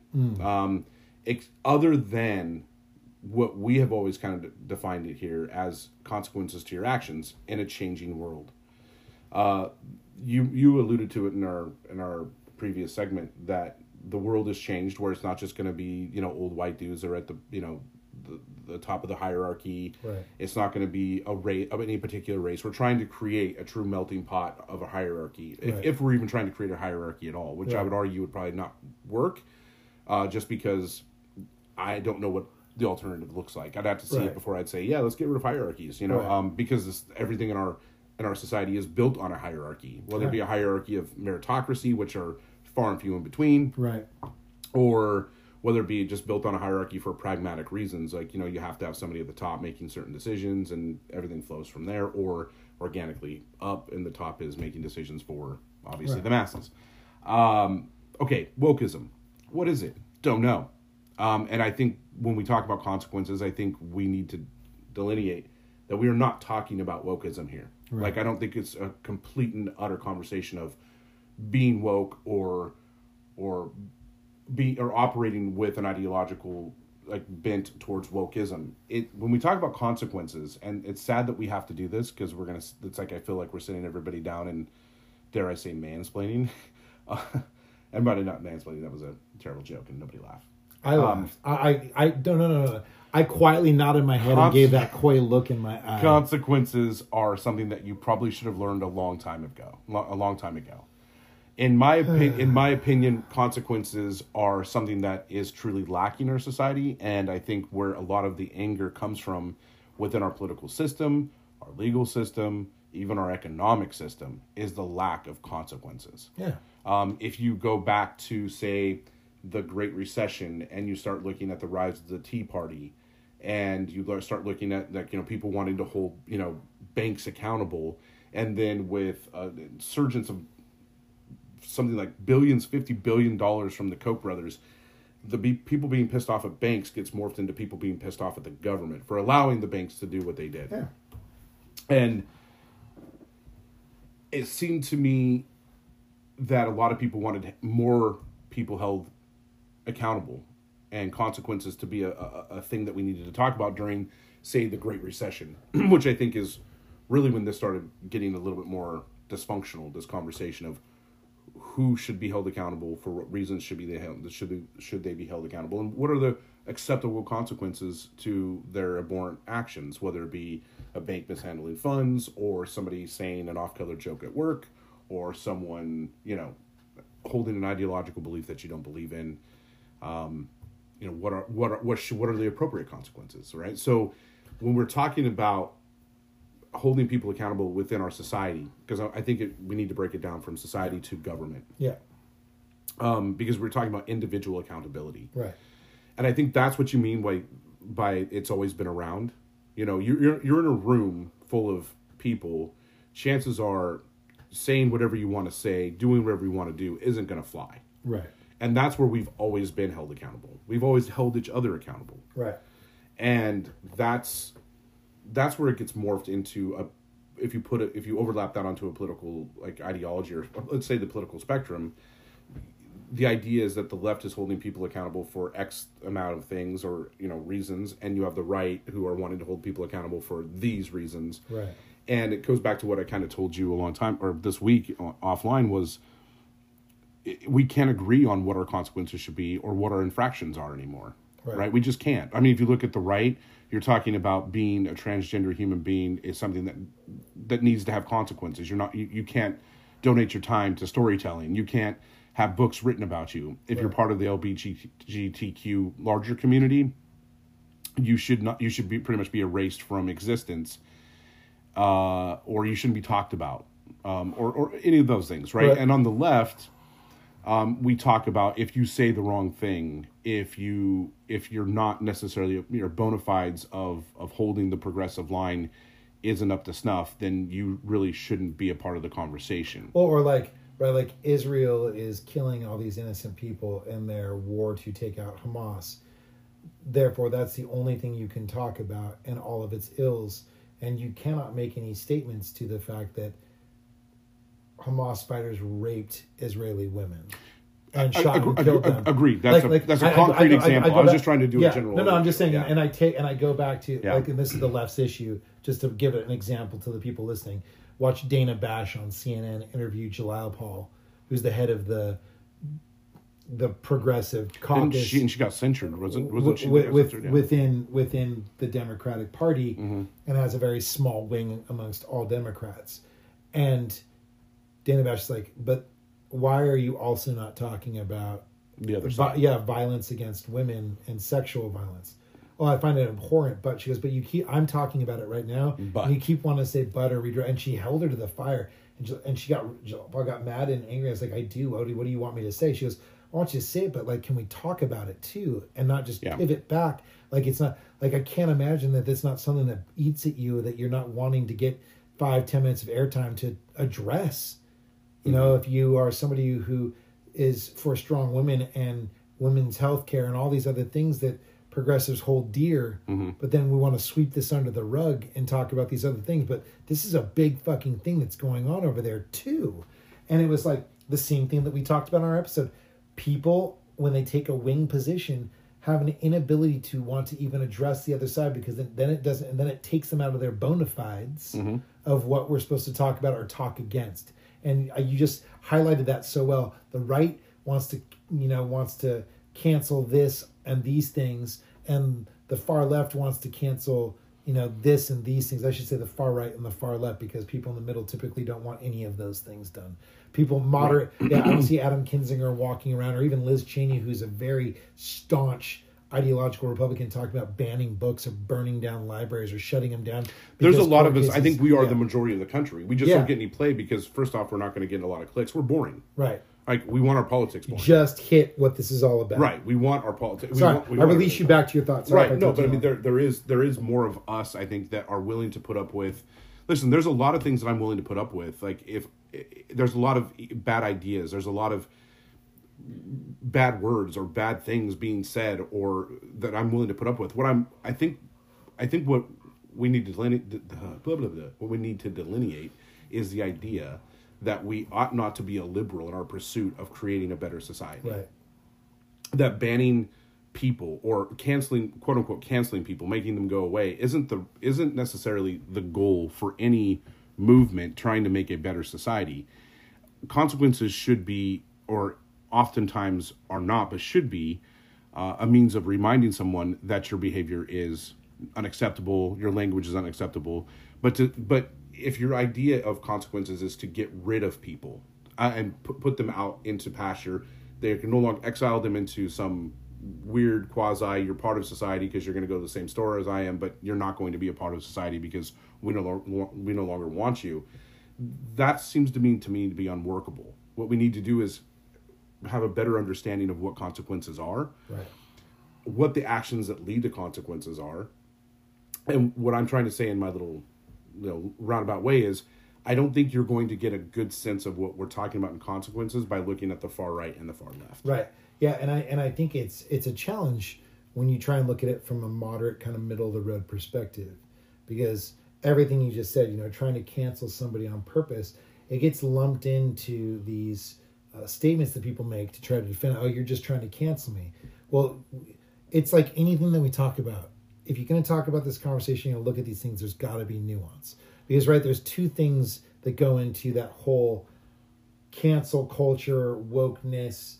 I'm doxing somebody, by videotaping them. These are all terms I need this, to look up, actually. Right, and how they fit with consequences. And I'm going to try and kind of, since you threw that out there, push us forward by kind of running a middle of the road, right?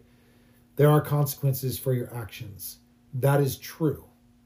There are also people who are concerned that the runaway, elevated, open platform, the people who choose not to give a shit about certain standards with social media, they create this giant microphone for people that are talking about things that are just not true, conspiracy theory, and then mobilizing the masses of people that get to hear them and then think this is real.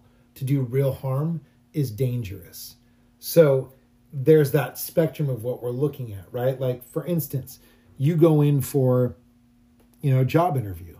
My dad used to say to me before I'd go, when I had him earlier, when I was, out of high school or in college, hey man, good luck. Go put your best foot forward. Present your best self. That's what you're doing. When you go present yourself to business, they don't know everything about you. No. They don't know who you are. That's why I don't have a social media, because businesses started to look at people's Facebooks to see what they're doing and who they might really be, that they're not going to get presented in those interviews. And you've made all that shit public. So they're allowed to go look at that, and they can take that and apply it to whether you get a job. Almost everybody does this now. They do background checks to see if you're a criminal and background checks to see what you're all about outside of, what you're at. So when they hire you, if they haven't found anything, great. You are acceptable to the brand and a part of the cog in the machine that's going to help this brand expand.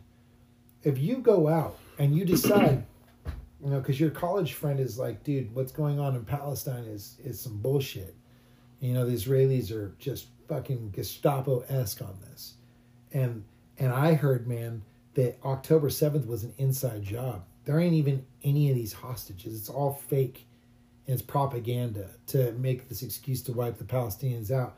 I'm going to go out tonight and pull some of these posts, these propaganda fucking bullshit posters of these allegedly missing people off these, whatever we can find on storefronts and telephone poles. And you're like, yeah, I'll roll with you. And you're talking about, you're getting all fired up about the situation. Get out there, you're in front of a coffee shop, and lo and behold, a couple people sitting out there that happen to be Jewish see you doing this, and they pull their phones out, start recording, and they're like, why? Hey, dude, put that back. Why are you doing that, man? Those are innocent people. Like, why are you ripping that down? And all of a sudden you find yourself sitting there going, it's bullshit, man. It's all fucking propaganda. Right. And then they're coming at you all hard. And all of a sudden you see that light, you're on video, and you're like, fuck you, man. The Nazis should have finished you fucks off in 39. Right there, in that moment, you were like, you're videotaping me, and I don't give a shit. I don't give a shit. I'm gonna come at you, and you can record it. At that point, you've given your consent by running your fucking mouth, knowing you're being videotaped, that it's probably going to end up on internet land. And guess what? That awesome fucking job you have in finance over at Wall Street is gone. Because the moment that your employer finds out that you are all over the internet and they're like, oh, doxed, this is Zach Lorenz, and he works for, Charles Schwab, and he's their finance exec for sales for this part right here, specifically for, pensions for the teachers union across New York City. And this is what he has to say. Fucking Adolf Hitler should have fucking finished you guys off in 1939. I just opened my mouth and revealed something about an opinion I have that is very ugly. Now I'm attached to my company. I've been attached. I opened my mouth. I've been attached by these other people to my company for opening my mouth and not being afraid to say that on film. So now my company, Charles Schwab, has to be like, do we want our regional exec who deals with teacher funds in New York, many of whom are probably Jewish, and even if they aren't, are probably fucking distraught and disgusted by that type of statement, or had grandparents who fucking fought Adolf Hitler to stop that shit, and a million other reasons. Or just have a moral compass. Or just have a moral compass where that's not okay. I'm now part of their brand, and so is that viewpoint that I put out there. Yeah. And it becomes now, for Charles Schwab, the company you keep. For sure. If they choose to continue to employ me, they are willingly saying we are okay with somebody who feels like Nazis should have wiped out all Jews, and we're having them in a really important role, and we're good with that. And no company is going to want to have that company to keep, so you are gone. And when you sit there and say, I got doxxed, that's fucked up, it was my freedom of speech. Right. No, man. No, it's fucking consequences. Yeah, I mean, I think you're talking about a lot of things in that scenario, because one is a societal, like, you're being held accountable. Yeah, so break it down. So use your example. Like, the people who are watching you tear down these posters, I mean, no matter how you've gotten so worked up as to why you're going to tear down these posters, that doesn't concern me, right? Right. That's your ideas, those are your ideologies. Like, that's where you're free. You're free to hold any position you want to hold. When you actually take it into the physical realm and say, hey, like, I'm going to go down and take off those propaganda posters of those hostages, and just see some, coffee house, misanthropes see ya, and they're like, hey, bro, what are you doing? You can't do this. That's societal standards. That's like, hey, bud, like, I'm going to hold you accountable for your actions right now. Yeah. Those are posters of kids, like, of missing people in this terrible fucking conflict. Could we just leave those up for a second? That's the first realm of consequences that you're going to have. And I had the right to do it? Yes. Had they assaulted me, then I could have pressed charges on them. Of course. But the thing about so when somebody yanks out that phone as this conversation goes on, and then you start spewing out some of this bullshit about Nazis being should have finished off the Jewish race in 1939 or whatever, then you're taking it to a whole nother. You're taking that consequences now online. So you're looking at it. And this is the big difference. It used to be you'd been anonymous. No one would ever have known who you were. No one would ever have seen your face again. You might have either gotten your asses kicked or ran off, or you might have had a nice, debate, or fucking yelling at each other in the middle of the street. Might have gone to fisticuffs. We don't know. Right. I mean, this is past.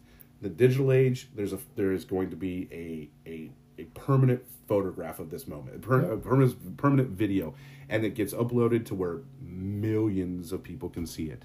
Right. And then eventually it's going to work itself in, and then you'll get more of a society. That's, I would call that digital consequences. You have the societal ones where it's face-to-face human beings. Digital consequences can be just as bad, because some can be held, some things can be taken out of context. I mean, you hating Jewish people that much where you're thinking Nazis should finish them off, there's no nuance to that. But there are moments of conversations, and we've seen this to where you've had a famous case of the New York Times reporter who is literally the beat writer for social equality, racism, is giving this talk on racism, and he's using some of the words that racists use to denote certain groups of people. He is then fired because he used the words that he has dedicated his entire life to try to fight. And this is because they cherry pick. And I'll say this too. But then you have an economics. I may have been angry in that moment with those people. They may have insulted me, and I may not even believe what I said. I was just trying to piss them off and get under their skin. Fuck you. That's what you're trying to say. But it's there forever. Yeah. And you can't say for certain whether I believe it or not. And I'll attach this. I've been dealing in the last month with an online bullying situation with one of the kids that I work with who was a target for this. No, it's terrible.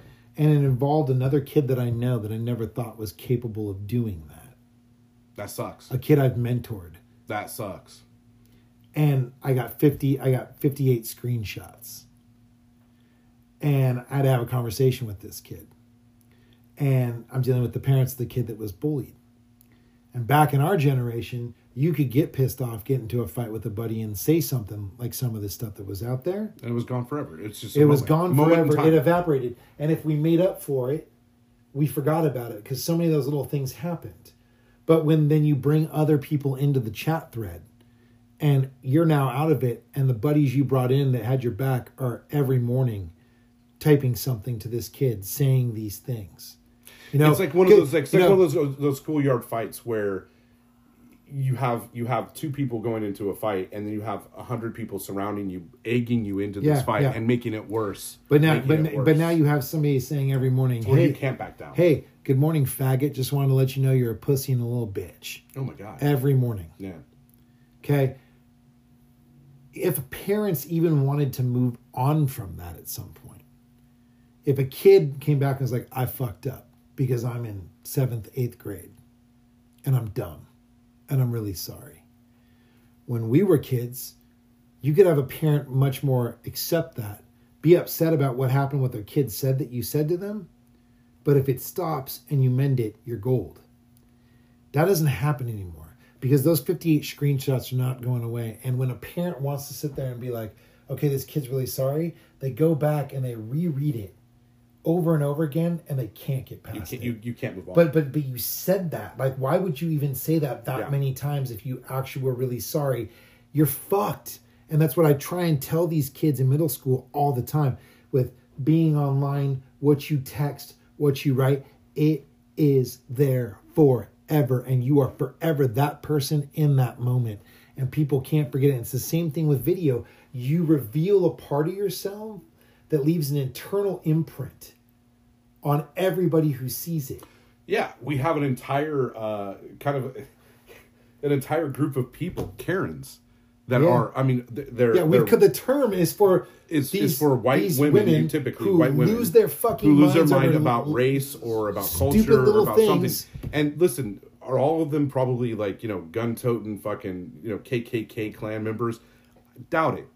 Did you catch them in a bad moment? Maybe. Their meltdown is forever. But we will never know. Right. We will never know because the only way that I know that particular Karen is because she's yelling at a Mexican girl in a gas station. And logic and common sense tell you, if over, standing in line waiting to pay for your gas at the gas station, you went there, probably you're not a great person. Probably not. Because most people wouldn't even fucking say anything. They'd just be like, they'd think in their head, fucking asshole for cutting me in line. Well, I mean, the other there's so many famous Karens out there. I mean, like when I see an African American person in the park with binoculars looking at birds, my first reaction is not to call the cops. Yeah, Central Park, not to call the cops. I mean, and the only thing he did was say, "Man, could you please put your dog on a leash?" Yeah, I mean, like he was actually get trying away to from me. You're scaring me. I'll call the cops, motherfucker. I know the cops will rush you over me. And it's like.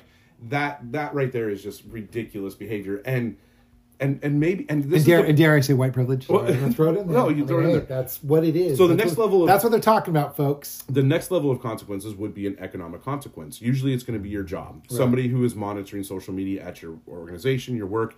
I personally know of at least 4 people who have lost their jobs from my place of employment because of social media behavior, and it's everywhere. Yeah. I mean. Companies do not want to have to deal with the bullshit that you're going to bring them. The company you keep.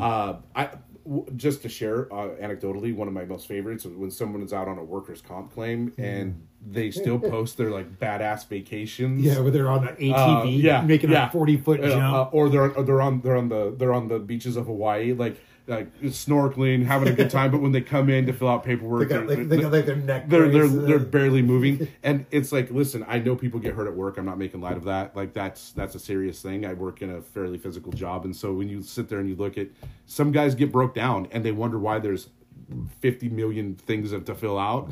And there's so many guardrails that you have to go through. It's because there's always a douchebag that's willing to take advantage of it. Right. And that guy's going to be known forever because he got fired for it. And so that also will carry over into your further employment. Yeah. Hey, you got fired for a workers' comp claim? Yeah. Do I really want to hire you? Nope. Probably not taking that chance. 10 guys out for this job. Again, these consequences have been amplified a lot of times because of the social media aspect of it. And it's not so much, I'm not putting all of our societal ills on social media. What I'm saying is that there are things that you used to be able to say and do, and you remained anonymous. Maybe you're in a little enclave. You might have pissed off maybe 1 or 2 of your fellow workmates, or maybe your neighbors.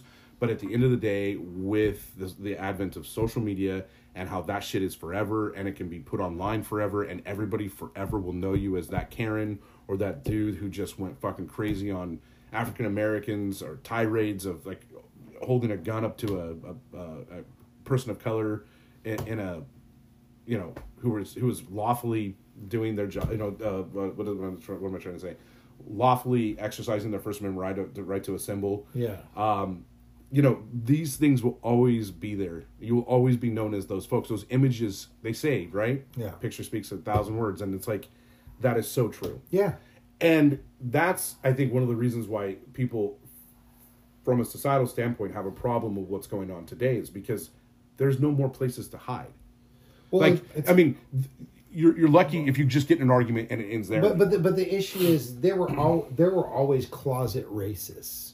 There's openly racist people. There's always but that's the real difference, right? Yeah. There was always closet racists. Yeah, you always had your Archie Bunkers, right? There was always closet misogynists. There's always closet everything, but now the big difference is people feel like that the First Amendment somehow protects them from any type of backlash or response to these atrocious ideas. And so they are proud to come out and do these things and show this side of themselves. And then they're like, what the fuck? Yeah. Or they'll stand in front of a judge after January 6th and cry and then go back home and post that this judge is like a part of the deep state and, I'm being fucking persecuted. Well, now the judge is getting death threats. Yeah. So like that's the next level where I want to go with this, right? And I'm going to focus on like, this podcast will probably find a way to like disappear now, but I'm going to take a step here and I'm going to focus on Elon Musk. All right. So Elon Musk, somebody who has so much money that consequences aren't part of his lexicon ever. And whose dad had so much money, consequences were probably never part of his lexicon. Comes in, buys Twitter, changes its name to X, fires everybody that like had that thing functioning on some level. Now you can pay for a blue check mark next to your name. I'm a purist when it comes to free speech. So all these people that had these huge platforms that amplified to millions and millions of people this nonsense or this bullshit or violent rhetoric or racist rhetoric. Out and out lies. Or out and out lies. Alex Jones just got reinstated this week. He reinstated Trump, reinstated all these people. And then tries to like, well, it's about free speech and I'm for free speech. I'm not part of the Gestapo. But here's the deal. Like the reason that they're trying to regulate this stuff is because there is a basic human assumption. And it's always been this way for human beings. If this is being headlined, if it's being put out there on a platform that millions of people use and there's front page access to this post or this video from this guy, it must be legit. It must be legit. That's what people think. So when they listen to Joe Rogan, and Rogan has these guys on there and 20 million people are getting to listen to this absurd idea. Well, he's a guest on Joe Rogan. Joe Rogan's a badass. It's the most popular podcast in the world. They wouldn't have some nut job come on there. There must be truth to what this guy's saying, or Joe wouldn't have him on here because Joe's about finding independent truth outside of media and getting to the source. Like people believe that when somebody reaches that many people, that there's validity behind the fact. Because if it wasn't valid, why would they get the time of day? Why would he even have a platform? Why would she have a platform? And that's what these people play off of. That the mass of people don't understand that that's not what it's really about, and that's the danger day and why it needs to be regulated. And then Musk. I want to say one thing about the Twitter thing. It's like, so if we're going to talk about Musk and consequences, I think it was, and you described very quickly. Well, I understand that you were trying to get to a point, but it was so much more nefarious than that. Well, because of course, we come up with like the Twitter files, right? Yeah. And the Twitter files was supposed to be this really big expose on, the government influence on Twitter and how it influenced what was acceptable to put on Twitter around the 2020 election. Right. Specifically the 2020 election. I always like how they focus on the 2020 election. In terms of, all these people talking about the Twitter file. My thing is if you had a problem with the government being involved in Twitter, they certainly did get involved in 2020 because they were afraid of, obviously, the Russians coming in, and the Hunter Biden story, the laptop story became so much of a bell whistle for some of these folks because it ended up being true. I mean, there was a laptop out there. Most of us were convinced it was probably just bullshit because who would do that other than a junkie? And we found out that Hunter Biden was pretty much a junkie. And what was on that laptop was pretty much nude photos and him just doing basically crank off some whores. Yeah, and I don't mean to say that she was a sex worker. Videotaping sex. But let's just say stuff. This: the problem that I have with Musk is that he framed this company working with the government as a deplorable, terrible thing. And my thing is I don't really understand his argument, because first and foremost, Twitter is a privately held company, right? I mean, before, I think they did go public. It doesn't matter. They were still a private company. They were not. It's not a public utility. Right. Just because you are all on it and you want to be on it and you actually post on it doesn't mean that it's a right. Right. Right. If Twitter closed their doors, yeah, it's all gone. It's gone. You don't have. It doesn't. We're not paying into it. Everything you upload, everything you post is gone. It's all gone, or it's going to be sold to another company that's going to buy it. Yeah, who's going to have all that data? Right. And so the thing about it is I don't really fully comprehend what the argument is. It's a private company saying, "Hey, I need you to come in here and help me out with this," because the company you keep, this private company does not want this to become a digital clan meeting. Right. It doesn't want it to become a separatist meeting. It doesn't want to become QAnon. It doesn't want this to be a meeting place for very nefarious actors to get together to do nefarious things. And amplify. And I would say we have a prime example of that in the digital space, which was 4chan and 8chan. Yes. I mean, the dude at Christ Church who shot up how many people down there? 60 something. He live streamed that. Yeah. On, was it 4chan that he live streamed that on? I think so. Is it 4chan or 8chan? I've never been on these things. I'm not a social media guy because I guess I'm an antisocial guy.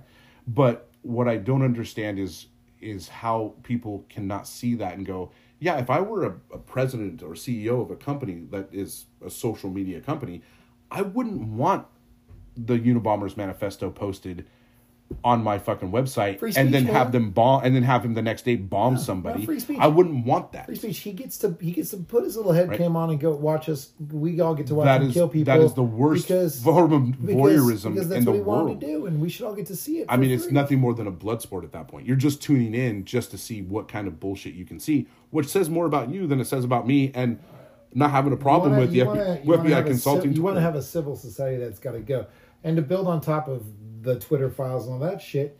He gets to the point where he finally starts making these just outrageous comments about Putin and Ukraine. Nobody seems to give a shit about that except for the Ukrainians who, basically said, fuck off Starlink. Bye, see you later. Yeah. So I don't know what a great business decision that was for him, because they were using that all over the place and the U.S. government was cutting checks for it. But okay, you don't want money, fine. Because you hate the Biden administration and all that. Well, so the thing about Musk I don't understand is he hates fucking California for the taxes, the regulations. I mean, from SpaceX to Starlink, it was pretty much subsidized by American taxpayers. He 100% subsidized, and to just file the lawsuit claim because they're pissed off because X didn't get funding subsidized by the U.S. government for being able to. They said they could go out there and they could lay out basically 5G and all this stuff for connectivity in rural areas. They lost this bid for subsidizing because they didn't present a convincing enough argument that they were actually going to follow through with this. And it was just going to be a payout. Like Verizon did for New Jersey. Right. Verizon said, we'll hook up everybody to Wi-Fi when it comes available. And this is a really old case. And when it became available and Verizon took the state's money, it was like, we're not going to really do that. Yeah, so and now he's like, this is not freedom. It's like, wait, you didn't get a contract for our taxpayer dollars, which was a blank check that you could have just taken and spent on something else, and you're gonna whine and bitch about this. You didn't even earn that shit. You're just pissed off, and so this is now not freedom. So this is a new article. If you're listening to this, go read that. But prior to that, makes this the Jews of the world essentially, or Oh, he weighs in on this. Yeah, against the world order, and they're the downfall of all white people and blah blah blah. He retweets that, right? He didn't say that. I'm not paraphrasing. He retweets it, and so this all of a sudden, right? Just the company you keep, all the advertisers that care about this shit, Apple, all these people pull off of X, Disney, all those. He is just this is bullshit. And they're just trying to. Well, no, I think he said at some symposium they can go fuck themselves. Yeah, this is science. Well, that's what I was getting there. So then he goes into they're trying to interview him about it. And he goes, So the advertisers, they can fuck themselves. Yeah. And he looks to get this smile from the audience is not laughing. Yeah, a couple people chuckle. Yeah. And the guy's like, yeah, but that's, your whole platform dies like your business does. He goes, yes. Looks over at the woman who's on. That is correct. Twitter will probably die. But I'm going to say it one more time. They can all go fuck themselves. And it's like the dude who's interviewing him was this finance guy is like, yeah, Sorkin, I think his name is, right? Just like lost. Yeah. And then when they closed out the interview, it's like, and one more time, just in case people forgot, the advertisers can go, you all know what they can go do. And it's like, and then he said, so then he questions him before that though. And he says, I'm not sure why you would say that and why you want the platform. He goes, because then the whole world is watching and they'll know. The platform, if Twitter dies, it's because of them, not me. And it's like, no, you jackfuck. It's just mismanagement. Told all your, you're saying stupid ass shit. You are telling all your advertisers that they can go fuck themselves and you don't care if they leave. In a business world where it's dog eat dog and you project strength, I'm going to let some lunatic on a social media platform tell me to go fuck myself. And they're going to come groveling back. I'm going to come groveling back to them. I mean, we have seen them go back before. We have, yeah. But what I'm saying is, that's what you put out there. If Twitter dies and everybody bails, it's not anybody's fault except for yours, Elon. No, yeah, and again, I mean, but you're talking about somebody who, and this is, but it's consequences, man. This is the problem that we have in the United States. But his platform, it's communism and authoritarian and Biden and the Nazis, anti-free speech, trying to shut up. No, dude. You're a fucking idiot. You're a fucking idiot for saying any of that shit and thinking that there's not going to be, that he's in this world where he lives, where he can say whatever he wants, and you shouldn't be able to bail off my platform. And if you do, it's your fault that you fucked me because you tried to shut me down. Right. He's also, and this is a big problem in the United States, and I'm sure the world over, but I'm only going to speak for the United States, is the lack of consequences for people of his stature. Well, and that's what I was going to say. So this is my question to you. Mm-hmm. When he's making those statements and he's holding that viewpoint, he sounds very much like Donald Trump. And I'm going to throw this. So this is where I'm going. When these guys who have this platform, Joe Rogan, Elon Musk, Donald Trump, I'm just asking questions. This is pure free speech. The deep state wants to shut us down. Yeah. Who are they pandering to? Who is this meant to mobilize? Because it ain't you and me, dude. Because they're not speaking my language. It doesn't even do anything for me. Because I'm not that guy. When they're yelling like that and throwing that fit, being the snowflake they so purport to hate, the only person you're talking to, whose language you're speaking, is somebody who wants to talk like that, be in people's faces, do it in front of a camera, and then not have to suffer any consequences. And it's a rare breed of people that want to act like that and think that they should be able to act like that and there should be no consequences. It's really interesting, but not. Well, it's unfortunately, well, I wouldn't say utterly predictable because I think that crosses, a lot of boundaries in terms of who these people might be. But yeah, I would agree with you. I think because there has been some accountability and we're trying to move the needle forward on race relations in this country, even class relations in this country. I mean, in terms of we've had almost 35 years of just utterly fucking the tax code up, leaving some states to, it seems, I'm not saying true, it seems like, especially some states trying to raise more taxes individually instead of trying, to try to do things that the federal government just simply doesn't have the money to do in terms of block grants anymore. Infrastructure, I mean, in California, we'll speak to California where taxes are a big thing. I'm sure everyone saw the Hannity-Newsom yelling match. I wouldn't call it a debate. In terms of Hannity tried to save DeSantis' ass so many times. Yeah, well, DeSantis can't get out of his own way. I mean, he's just a really bad candidate. But to speak to that, it's one of the things that Newsom is going to have to come up with, and this is just an example of, say, a blue state, over taxation bullshit. Is he's going to have to come up with better answers for the taxation. He just does. He has to. It's something that is not getting across to people, even the state of California. It's not that hard. I can give him his answer right now. Of course you could, but he didn't have it. Okay, well, but it's really basic and simple. And so if you're listening and you're not from California, I'll tell you why we have high taxes. we vote for them every time. The people of California the initiatives vote to raise our own taxes every time. And I had a friend, so buddy, if you make it, but a lot of states don't have the initiatives that we have. Yeah, if you make it to this episode, you asked me a problem. You asked me a question about like, was there, if our economy is so good in California, how come we have this debt that's so high? I'll tell you right now. I'm going to give you an answer. 72% of the debt that we carry that people freak out is debt that we don't have yet, but that we voted for as citizens of the state of California through initiatives. And the initiative process. For projects that will come up that we are taxing ourselves, that when the taxes come up and the projects start, we will pay for. So 72% of our debt isn't actual real debt because it's already been passed, voted on. It's future projects. And future projects that they're working on now or paying for now that future taxes will cover the cost of.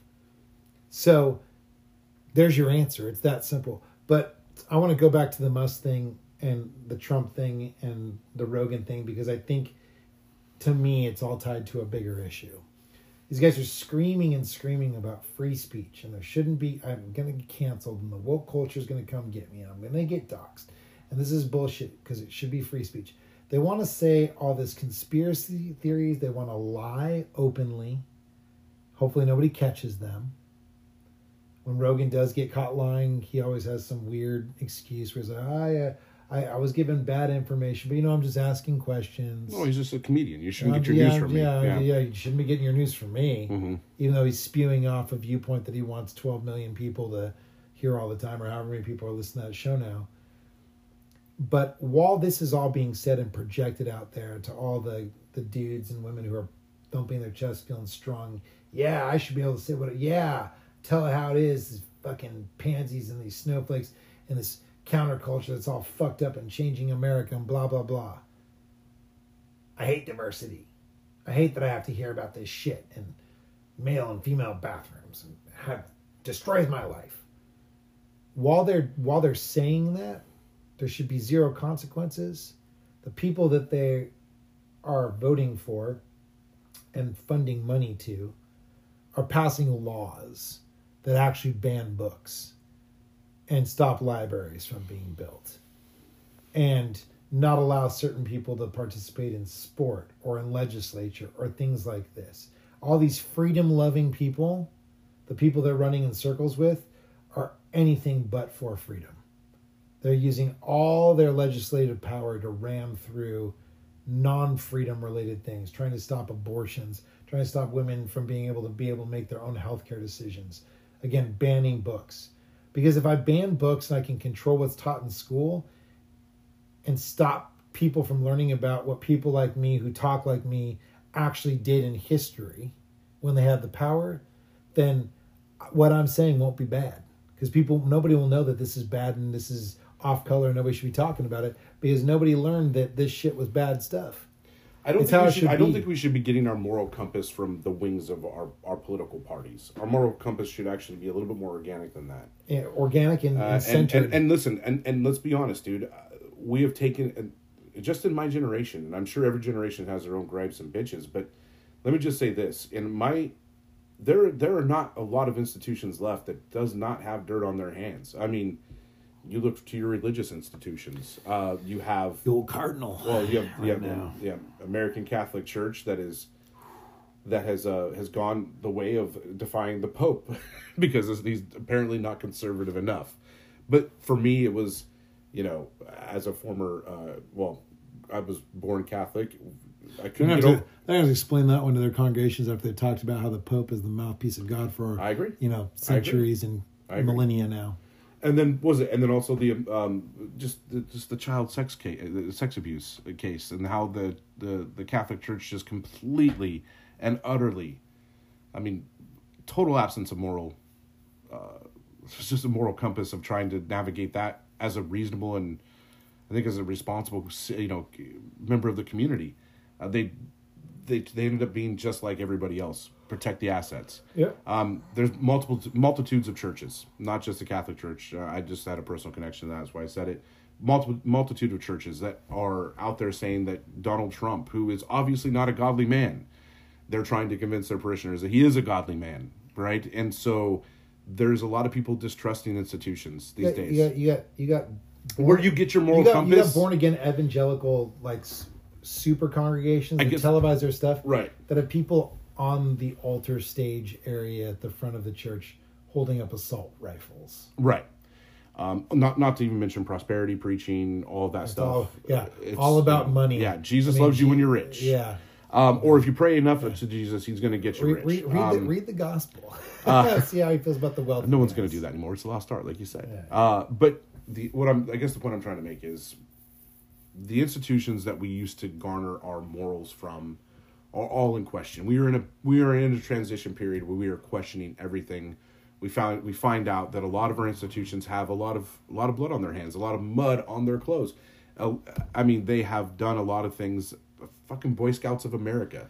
Who would have thunk that, bro? You know what I mean? And it makes me sad too, because like that means that the people like Donald Trump and that ilk have done what they wanted to do. They've blurred the lines for everything, so that we're suspicious of everybody. No, what I'm trying to say is there's real. But I mean, there are real fucking problems in these institutions. Right. No, but I'm also saying that they blurred the lines, that those things with a lack of nuance get yanked into this other stuff. Oh, I agree. Oh, I'm sorry. That's what I'm trying to say. Yeah, and that's the danger of all this. We cannot delineate between what is real and what is fake. What is? That's the danger, and that's the biggest problem. So somebody who listens to Joe Rogan and follows Elon Musk tunes into our thing and hears you say that one little part. Yeah, and they're like, "See, even these guys, the March, are saying every institution's dirty."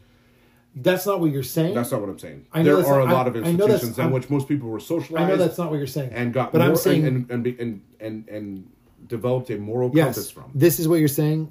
I'm not disagreeing with you. Yeah. I think the point that I'm making is that's what makes me sad. When you said it, I'm like 100%. But what makes me sad is we can't even say that anymore without somebody running off with it and taking it to QAnon talking about the deep state and QAnon exactly, because now listen, it's all there, so it all needs to be torn down. This is the point. Right? It all needs to be torn down, bro. This is the point of nuanced, right?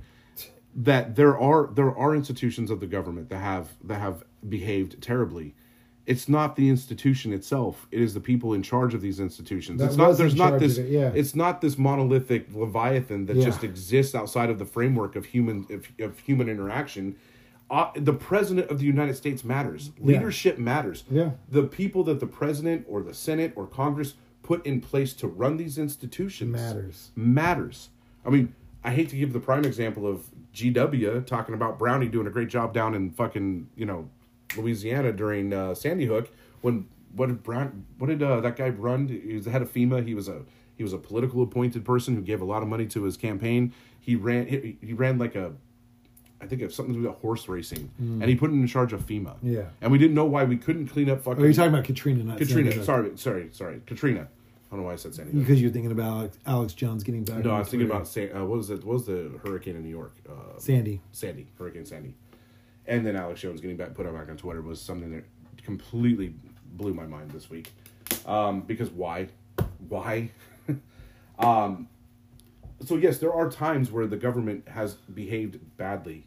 There are times when, but you have to be a fucking adult and realize that our government, because it is based on democratic principles, is ever changing. There is an ebb and flow of people in and out, different philosophies, different types of organizational philosophies, different types of pragmatic philosophies of like, hey, this department is going to be about filling potholes. This department's going to be about this department. It's not just about spying on you and finding out and trying to get vaccines into your body so we can track you. It's not about that, dude. Yeah. And the fact of the matter is they're not even, and this is one of my biggest complaints about Trump. You're shedding on me right now. One of my biggest problems with Trump is that his lies aren't even good.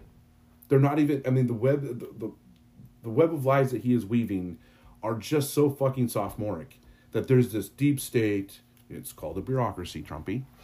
Yeah. And it's out to get me. Well, because you're an asshole and nobody likes you. And you've broken so many and you laws. Didn't have a lot of friends going into this. And rules. And the fact that I'm trying to be a game changer here. I'm trying to drain the swamp. No, you're operating outside of norms. You're literally you are the swamp. You're operating outside of norms. There's consequences for that. Yeah.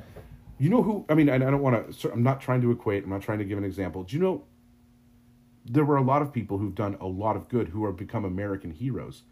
And we forget that Martin Luther King Jr. was thrown in fucking prison. Yeah. Writes one of the best letters in the world in Birmingham jail about justice. Yep. He was going outside of the norms for the time. Yep. And I'm not equating him with Trump at all. But Yep. what I'm saying is when people operate outside the norms, there are consequences for that. And there are those who will try to push the needle forward and try to make a world a better place. And there's people who try to make the world theirs. And Donald Trump reminds me of a type of person who wants to make the world his. Yeah.